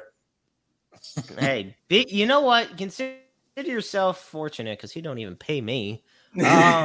You guys are getting paid. So that's what I'm saying. Like, wait a minute. He's talking about getting paid more. Like, Dick Douglas over here. Dean, let me tell you, he's always negotiating contracts, and I'm over here thinking, shit, I'm just trying Let me ask you this before I give it back to Jeremy. Sorry, Jeremy, but I just had another one about just the newer generation of wrestlers that we're seeing come up in the independent scene. A lot of times when I ask people this question, a lot of guys say, some of the younger guys are kind of, in their own way. in a sense. Maybe their attitudes aren't right, and their mind for a lot of the older people in the locker room, or a lot of the veterans, not really older, but a lot of the experienced guys. Do you see this newer generation of professional wrestling as something that's kind of just different? So it's taking some, a different style, a different, match flow. Is it taking a lot of, experienced guys time to catch on to the younger guys, or is it a time where maybe younger guys need to listen a little bit more, and they're getting a little too overzealous and just generally speaking, not person A or person B, but just as wrestling as a whole, as younger wrestlers coming in as a whole. Do you see that as a problem or a good thing for the business? I mean, with the way wrestling is kind of flowing right now, and this is going to sound like a generic answer, but there has to be like a good medium between the two, for sure. Because the complete old school style won't always work, just because social media and outlets and stuff like that. Fans are, let me put this in quotes, smarter now than they were. At least they like to think they are. So you could still get away with some old stuff, but if you combine some of that newer, flashier style to go with some of that old school, fight-like mentality, I think that's when you get the best combination and you get the most people invested into what it is that you're doing when you're in the ring. Right. So I think that's kind of where everyone needs to kind of sell their path. One of the only things that I will, talk, the old school is always right on this, is the not calling everything match. You don't call it all. Let the fans dictate what happens. Right. Absolutely. Get you a couple of little high spots in there that that, hey, we got to do this because it's a transition or something like that. But then from that, it's just, what are the fans? What do they want? Let's get them involved. Let's listen to what they have to say and go with their direction. Absolutely. Jeremy, you got anything before I throw it into a Renee's question again? Yeah, because I was going to say Renee's definitely getting all the questions out there. Okay, so you had mentioned when you had actually said a high spot, it kind of brought me back to thinking about what Haas and Dick and I were talking about earlier in the show. And I had mentioned about Daniel Garcia bringing up in an interview that you can be both a professional wrestler and a sports entertainer. Mm-hmm. How would you classify yourself when you walk out through that curtain into the ring? And how are you able, if both, to manage both? I would definitely say I'm a little bit of both. And I'm a little bit more on the sports entertainer side of that, just because who I am as a person and as a character and all that stuff. I'm just an entertainer at heart. If there's something the fans want, I'm going to give it to them, whether it's me yelling, looking like I'm crying, stuck in a dog cage. Trust me, I've done it. It's all about what do the fans want. But at the same time, they know that if once I'm in the ring and, you see that little flip switch, I can do basically anything I need to do in the ring, wrestling wise as well. So I'd like to say I'm a little bit of both, probably closer to that sports entertainer side because of, entertainment. I totally understand. So Renee, yes, does have another question, and I appreciate it. So here we go. Your thoughts on Derek Ellis and AWR overall. What has your experience been like? Derek Ellis is one of the coolest dudes that I have met, especially promoter wise. He absolutely takes care of all the boys and girls and whoever else comes out to work for him. He absolutely takes care of them. And AWR draws. Let's just say that. They know how to get fans in the door, and that is because Derek goes out there along with the crew that also lives in that area, and they promote their asses off. Every time we're in Hoisington, there are at least 400 fans packed into this this gymnasium auditorium, style venue. And it is a great fan base. So I have a great time every time I go out there. All right. Awesome. So, go ahead. Sorry. Nope. Keep going, Jeremy. Don't let me knock you off your flow. Just give it back to me. All right. So before we're going to hand it back, honestly, to Dick Douglas soon. But honestly, what I'm trying to do is save his vocal cords because I know him well enough to where come Saturday night, he's going to be pretty busy. Oh, we'll talk about that later. I want to know more about Dean Fleming. That's what I'm saying. So, Dean, I got to ask. So, that time you made your debut as a professional wrestler, just what went through your body when you step out there? Like, and honestly, how big was the show that you had made your debut in? So when it comes to being actually the wrestler portion, not the manager that made a debut, the wrestler portion. Right. This kind of got thrown on us, kind of last minute. We had a couple of weeks to prepare for it, but at that time, me and Nate Lawson were kind of butting heads as manager and fan, and we knew what the crowd wanted to see. So Nate had just started training. I'm talking maybe 2-3 weeks tops. And Sermo looked at us and said, we got to capitalize on this while it's hot. You guys are the main event. It's on y'all to sell this thing out.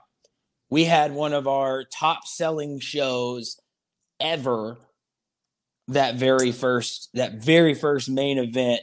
The music hit. Was I nervous? Absolutely. I was nervous just because I knew Nate hadn't been training very long. There were more people than we'd seen there in quite a bit of time. But I kind of trusted myself too. I knew what I was doing. So, I mean, the nerves were there, but once the music hit and I saw everybody in the crowd, it kind of eased up. And let me just kind of piggyback off that just with, crowd with your matches and things like that. Can you give me everyone has that feeling, whenever they do whenever a match is just, in their mind, great. It's one that they envisioned, everything goes right. And we can always talk about how those great matches feel, but as somebody that's been, as successful as you've been and how many, great opponents and how many great, matches you've had, what about the matches that don't go very well? As somebody who's experienced and, talking to maybe some of the younger guys out there that maybe just fell, flat on their face one night and had a stinker.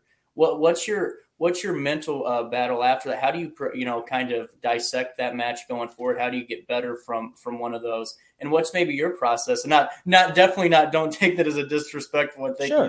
It's a stink fest, but maybe a match that wasn't up to your standards. How do you build off of that? I mean, sure. We've all been in that situation where we haven't performed like we thought we would. But coming from an athletic background with sports in high school and, some like intramural stuff in college and whatnot, you always have that. It's the next play mentality. So it's kind of the same way in that, man. It was a bad match. All right, next match mentality. We got to improve on it. So, just watch the match back, see what happened, see where it went wrong and say, oh, okay. So instead of that, I should have done this, should have been listening more here, probably called too much right here to just let it flow. That's really my personal strategy for didn't perform well, want to perform better next time. Absolutely. And just to keep the ball rolling here, some of the crowds that you've worked for, probably, you've worked for big crowds, little crowds. What's the hardest thing to do? Some guys say that working the crowds of hundreds are the hardest, or going out there and performing and those situations are more difficult. A lot of guys say that, man, going out there sometimes when there's only 20 people in the building is hard to win a crowd over. Have you ever had those experiences? And what do you resort to in times like that when it's going to be an uphill, battle going into it, or maybe a little bit tougher? Sure. I mean, we just experienced that, within the last several months. We went to a town in Arkansas that we, hadn't been to. So not everybody knew us. We didn't really particularly draw as well as we'd hoped. And the crowd that was there, the entire show were just kind of sitting on their hands. Right. And me as a talker, somebody that needs that crowd interaction back and forth, like those are some of the toughest matches for me. Right. When the crowd is just kind of sitting there, you're like, I have no one to pick on because no one's giving it back. Right. No kidding. And you're like, okay, what do I do now? What's going on? I know. So so that's where it comes back to listening, and the best that we can, so do they respond to the big strike? Are they responding to the cool move, the rest hold, just try out. It was just trying out different things. It's kind of the strategy there. It's like, let's see if something catches here. And if not, then let's just go through and get this thing done. Right. And I know that we're coming up to the 9:00 portion of the show with the trivia stuff, and I want to get a couple of other questions in because this is really insightful. I'm glad. Thank you for taking some time to talk with us tonight. Oh yeah. One of the questions I have for you as we're wrapping up, what's the biggest accomplishment? If you can say, let's say you had to retire tomorrow, God forbid you had to step away. What's the one thing that you hang your hat on, going, this is the highlight of it. This is the chapter to write on. What is that moment for you? I'm going to give you two moments. And it's kind of one of those things, but I'm going to give you two moments. One was when I became the first Grand Slam champion at Soar. And the reason that was such a big moment for me was because I was at Soar for the very first event. And I've been there this entire time. So I've seen our highs, I've seen our lows, and everything in between, even to a point where there were plenty of people that when I was crowned the world champion for us the very first time, there were plenty of people that didn't believe in my ability as because I am a manager stepping into the ring now, and people had a hard time looking past that. So to go in and show them that, well, everything I've done here, there's been success behind it. Yes, we know what wrestling is as far as like, oh, this is going to happen for you now. This is going to happen for you now. But those things don't happen if the crowd's not also behind me. Right. So just being able to pull that along was something really big. But then to even take that a step further was to get that extra shine, so to speak, on AEW Dark, which is where zero people other than me and Sir Mo, and then the band of brothers and sisters and everything that I got behind me now at Bumps and Bruises even believed a thing that I could do. Right. Absolutely.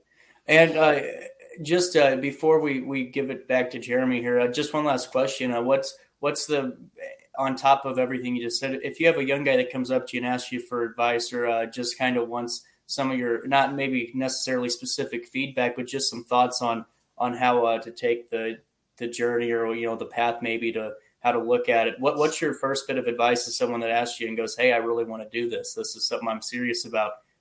What's the first thing you tell somebody? Well, the first thing that you got to know is, you're going to get beat up. It's just part of it. So, can you withstand that? Next thing is you've got to have very understanding people in your life, because you're going to miss time, traveling to shows, having shows on the weekends. But other than those, you need to find a reputable school with reputable trainers. And it doesn't necessarily mean they went to WWE or, AEW or any of that, but somebody that's got a track record of teaching things the correct way. And you can see it in their students and everything along those lines. Like, that's the biggest piece. And then you don't know it all. So just listen. And when they tell you to do something a certain way, try it out. Absolutely. Jeremy Karp, don't let me take up too much more of your time. Sorry, I got on a little bit of a roll there. What else you got for Dean before we head into the trivia challenge? I was going to say, I do got one last question for Dean before we head into the Wrestle Talk Podcast Game Show Challenge, which is always one of my favorite parts of the show. So, Dean, honestly, Dick actually usually asks, he just asked a question I usually ask at the end of interviews. So I'm glad he did ask it. But for me, okay, so in professional wrestling, there's a thing known as paying your dues. Mm-hmm. What was it like for you early on having to do just that? And what is the impact it has on you now, all these years later in your career? I mean, starting out, since I was the first student for the Bumps and Bruises here in Dallas, we didn't have a lot of students coming in. So when show setup happened, guess who was generally one of one or one of 3 or 4 that were showing up to set everything up. So with that, I mean, I learned where everything was at, but you also learn the importance of every single person doing the job that they have. And then you have that sense of pride that comes with everything. So when the ring's set up right and nobody else has to touch it, especially when those vets get in there and try to mess around, and it's like, man, everything's good today. Like, dang right it is. Me. Yeah. Hit it. So, just having that sense of pride is really a big part of that, paying dues thing. Absolutely. And Jeremy, just one last one before we get to the game show. What's the future looking like for Dean Fleming coming up here in the next 6 months? What's the plan, and how are things looking for you? Well, in the next few months, I am going up to AWR a couple of times. Mm-hmm. Got some good stuff planned for up there. But, back home here in Dallas, May 14th, we've got our Open the Door, or The Door is Open show, where that thing is getting defended by me against somebody. I don't know who, but there's an open door challenge for it. Soar Management's telling everybody, drop some videos and telling why you want that from Dean. And I wish I had something to do with that, but I don't. And I'm getting all kinds of responses from it. And I'm like, all right, I guess I'm kicking everybody in the face. I don't. Well, Dean, one last question from Renee Martinez, who just had to do this to us because he loves to throw one last one. This is about your AEW Dark appearance, and I've heard somewhat about just how some of these, it's a long film day from what I've been told in certain avenues. So how was that appearance overall from the start to finish, and how was the energy in the filming process of that day, or the build up for that match? I mean, overall, it was a tremendous experience. Just being out there with, guys same level as me, guys that are, the name guys, and everybody there was so cool, so chill. It was such a great vibe in the locker room. They're very much professionals when it comes to everything after matches and stuff like that too. Like, I'm sure if you go back and you watch the match that I had with Nick Camarado, it was on the December 14th episode. Well, the finish was a running Alabama slam, in which case he just kind of flung me very hard onto the canvas. As soon as I got to the back, everybody's back to like, are you good? Do you have a concussion? Do you need water? You need to see a doctor? They are on top of it. That's awesome. It was really really cool. Everybody there was pretty tight knit. It was laid back. It was a great experience. I recommend it. And then before, Jeremy, you take the reins over one last time, because I've heard the same thing. I've heard it was just an awe-inspiring kind of thing for someone to be so. And congratulations on being asked to do it. That's definitely that should be everyone's kind of goal in the independent scene, or at least one part of the goal. But Renee, his daughter Bella is 10, and she says she loves wrestling and says hi. So what's up, Bella? Get the boss's daughter out of the definitely acknowledged here before I throw it to Jeremy. Well, honestly, all I have to ask for Dean now is if he is ready to face off against you, Dick, in the world famous Wrestle Talk Podcast Trivia Challenge. Oh, look, there's Haas. Hey, Haas, what are you doing? Is someone getting fired? Oh, no, am I fired? I had to come in so that I can get the game show music. You know that. Oh, yeah, never mind. Yeah, Sorry. exactly. I'm just sorry. So I think, I don't know about you guys, but I think it's about that time, Haas. I think you got to hit that music because we got a game show to do. All right, let's hit that music for Dick Douglas's first game show challenge.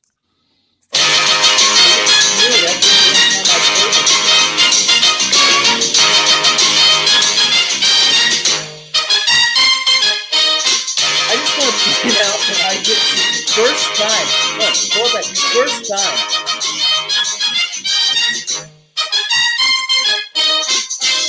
All right. You gotta let it play I just through. want to point out that I have played this game like 100 times, and I get screwed each time. First time my ass. First time I haven't been cheated, probably. That's all I want to point out. You didn't know I but was I'm going ready. to play the music, so I assumed you didn't know what you were doing. I mean, hey. All right. You can let them all, Dean Fleming.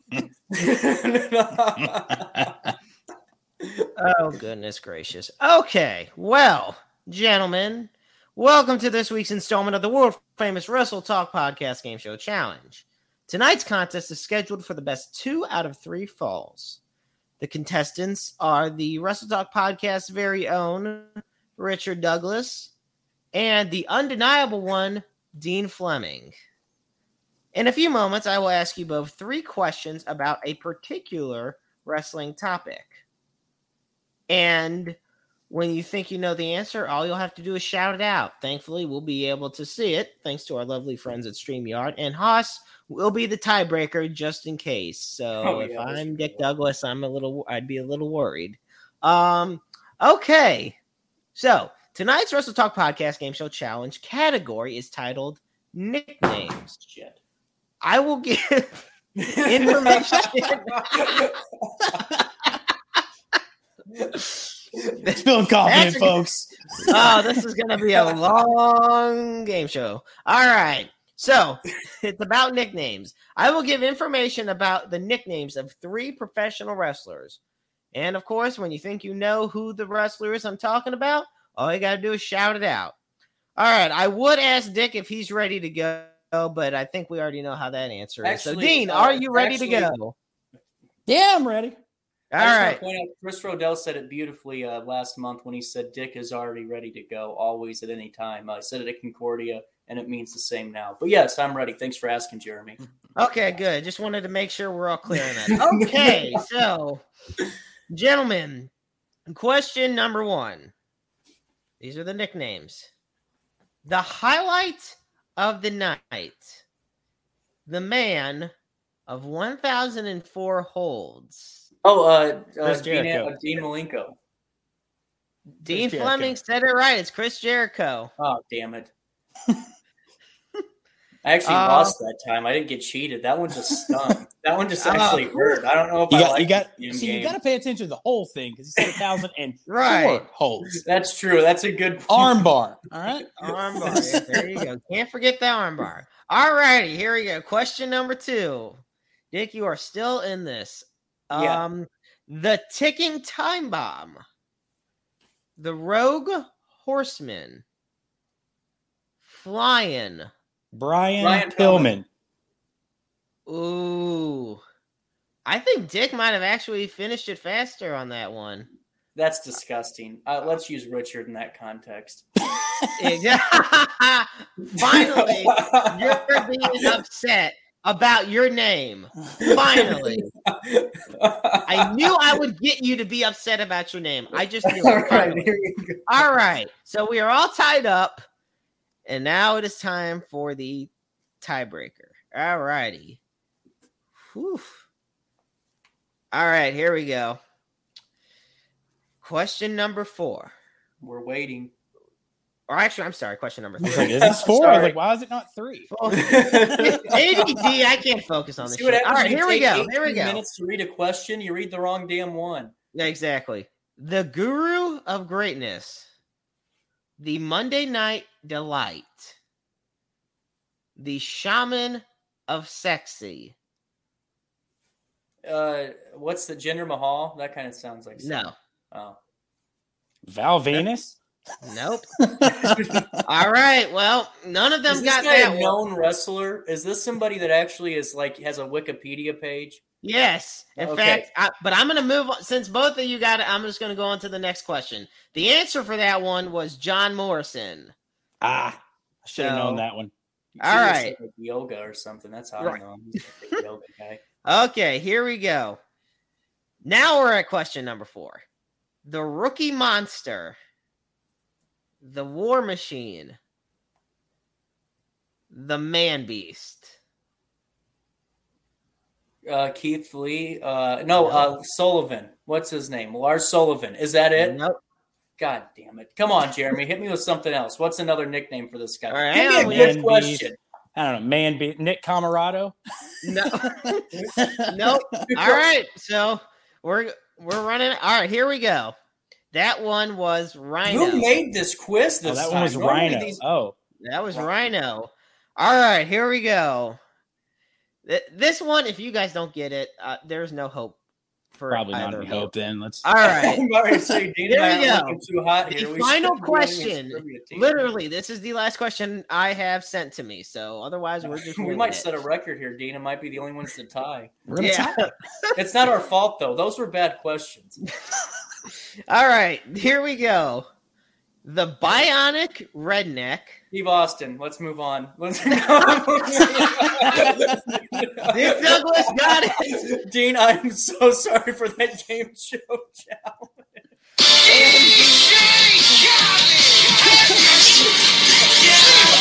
All I do is win, no matter what. That's not a win. I win more when I was rejecting some finger hut. And they stay there. Turn that shit off. Okay. So congrats, Dick Douglas, on finding. This is the thing. Dick Douglas finally wins a game show challenge, and this might have been the worst game show challenge. Thank you. It wasn't worth winning. Maybe.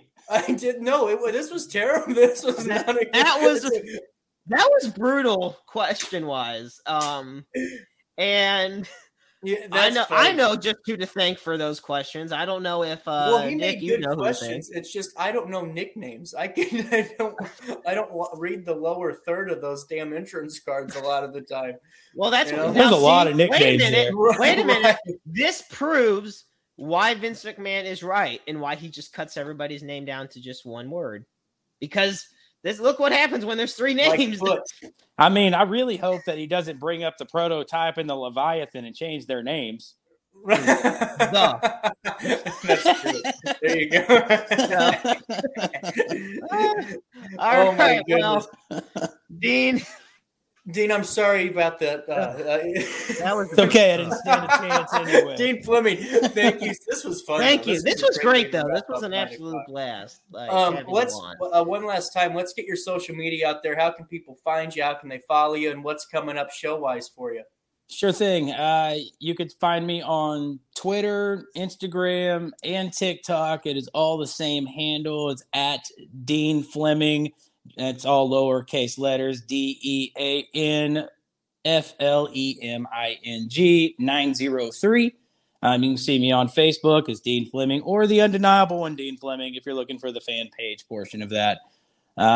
Upcoming shows, we got April 30th in Hoisington, Kansas with AWR. Then we got May 14th. Yeah, we're looking to fill some other calendar dates in there. Hint, hint, everyone. But I got May 14th at the Dallas Elks Lodge here in Dallas, Texas with Soar Championship Wrestling. And then I'm back in Kansas at Wichita, Kansas for AWR on May 21st. And that's some of the next few I've got coming up and still got some other tentative dates in there as well. Dean Fleming, thank you so much. And please come back. That was awesome, man. Just to have your insight. Because, I mean, we like to ask, questions about the career, but it's also good to know a little bit about the person and how you think. And it was great to have you on and talk about some things. So thank you very much. And welcome to the Wrestle Talk podcast family. Thank you. I appreciate y'all having me. Hope y'all have a great rest of your night. Absolutely. We'll have to do it again. Dean Fleming, guys, thank you very much. Jeremy Karp, I am very sorry for on behalf of the entirety of this faculty of the Wrestle Talk podcast for how badly I performed in the game show challenge. I never thought that would have been the case, but we now know I know nothing about nicknames. So, we were on us hosts were on such a losing streak. That was probably the ultimate way for it to end. But man, in all seriousness, guys, how great was Dean Fleming? That was a great interview. Oh my gosh, Dean Fleming, great! Just a great insight, great mind. I'm probably going to send him a message just to talk more about the business. Just a professional, genius guy. Glad we could have him on tonight. Thank you guys for listening. One last time, guys, what do we got coming up? Hardcore Hoss in the future for Wrestle Talk Podcast. We'll get to Jeremy and we'll wrap this Tuesday night up. Oh yeah, we got more great shows coming up, and of course. We're only, 9 shows away from 400 now? Absolutely. We're getting there. Absolutely. That's huge. And I'm looking forward to episode 400. We're probably going to have a big shaboozy to do for that one, which we rightfully should. And looking forward to it. Jeremy Karp, I-70 Sports Media, what's going on for you in the near future? All right. Well, you can find me at Dynamo Pro Wrestling this Saturday night. Although I feel like, unfortunately, the list of participants is already full, so I don't think I'll get my in-ring debut shot. Can we just talk again about how much bullshit that was that I didn't get put on the poster? I pay for my damn time, you know. I know. I give you that. Like, come on. At the very least, I've only been on every other poster for companies I've been on, but except for I can't do it this time. The one company of all, and that's Dynamo. I don't know what they got against you, Dick. But it's going to be a fantastic show this Saturday night at Concordia Turner's Gymnasium. Also for I-70 Sports, tomorrow night at 7:30 Central Standard Time, Roundabout Sports. We're on Facebook. We'll be on the I-70 Sports Twitter and on the I-70 Sports Media. Well, Interstate 70 Sports Media YouTube channel. And our very own Chris Rodell will be the special guest. So you'll get to learn a lot more about, and Dick, please don't yell at me for when I say this, but the voice of Dynamo Pro Wrestling. That's fine. I'm just the spearheader and political aficionado that's carrying that company to greatness. So I don't care about there that. You go. I mean, you'll always have a title. May not be a D1 title, but it is a title. Ooh, okay. All right. So before Jeremy can scorn me anymore, Hardcore Hoss, is that about it for us, or we have anything else that I need to address tonight here? And of course, I do one more before we do the full close, but okay. So. All and right. I'm We'll pretty get to sure that in a second. But yeah. guys, want to thank you for tuning in. Again, Renee Martinez being sick, we all stepped in, had some guest issues, but we had a great conversation the first hour, so be able to really have a genuine conversation on some genuine topics in professional wrestling. And of course, I've only seen this message 100 times. Damian Blade will be the new champion May 14th against Benjamin Truss for the MMWA championship. We'll have to see. It's only April, but yes, I want to get that out. But also cityonthehill.org. You can stay up to date. Website is just about finished, almost completed.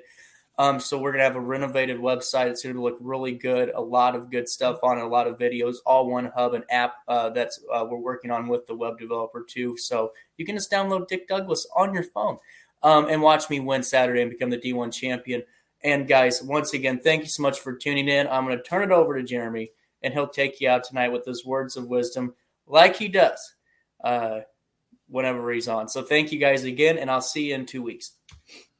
Thank you so much, Dick Douglas. I'm telling you, folks, he is one of the brightest guys you will ever have the pleasure of meeting. And I know he may always bring controversial opinions, but quite honestly, he's still a pleasure to have around. To close out the show, times are still tough in the world. I know there's war going on overseas, and our prayers are with everybody in Ukraine, whether they're fighting or just trying to stay alive and stay safe. We're always thinking about you out there. There's a lot going on in the country these days, and we just got to stay together, stay strong. And on top of that, Haas, if you would like to, please put on the hotline at the bottom of the screen like usual. Mental illness is a very serious issue. Mental health is an important part of everyone's life. And so a while back, I started, and I do this on my shows as well as we do this here on the Wrestle Talk podcast. We put the National Suicide Prevention Hotline, and it's 1-800-273-8255. It is 24/7, 365, 366 on a leap year, and it's always available. And if you live in another country and you're tuning into the Wrestle Talk podcast, there's hotlines for your respective countries as well. The most important message that I can give across is that there's always somebody out there that loves you. We love you. We thank you all so much for tuning in on the Wrestle Talk podcast. You know, like Hardcore Hoss said, we are on the verge of episode number 400, and none of us could have imagined being to this point. But we're so blessed. We're thankful for the lives we have, and we're thankful that you all have stuck with us through all this. So on behalf of Richard Douglas, Hardcore Hoss, and myself, the Maestro Jeremy Karp, thank you so much for tuning in this week on the Wrestle Talk podcast. And always remember, life is a book full of empty pages just waiting to be written in. Make your lives worth reading. God bless and good night.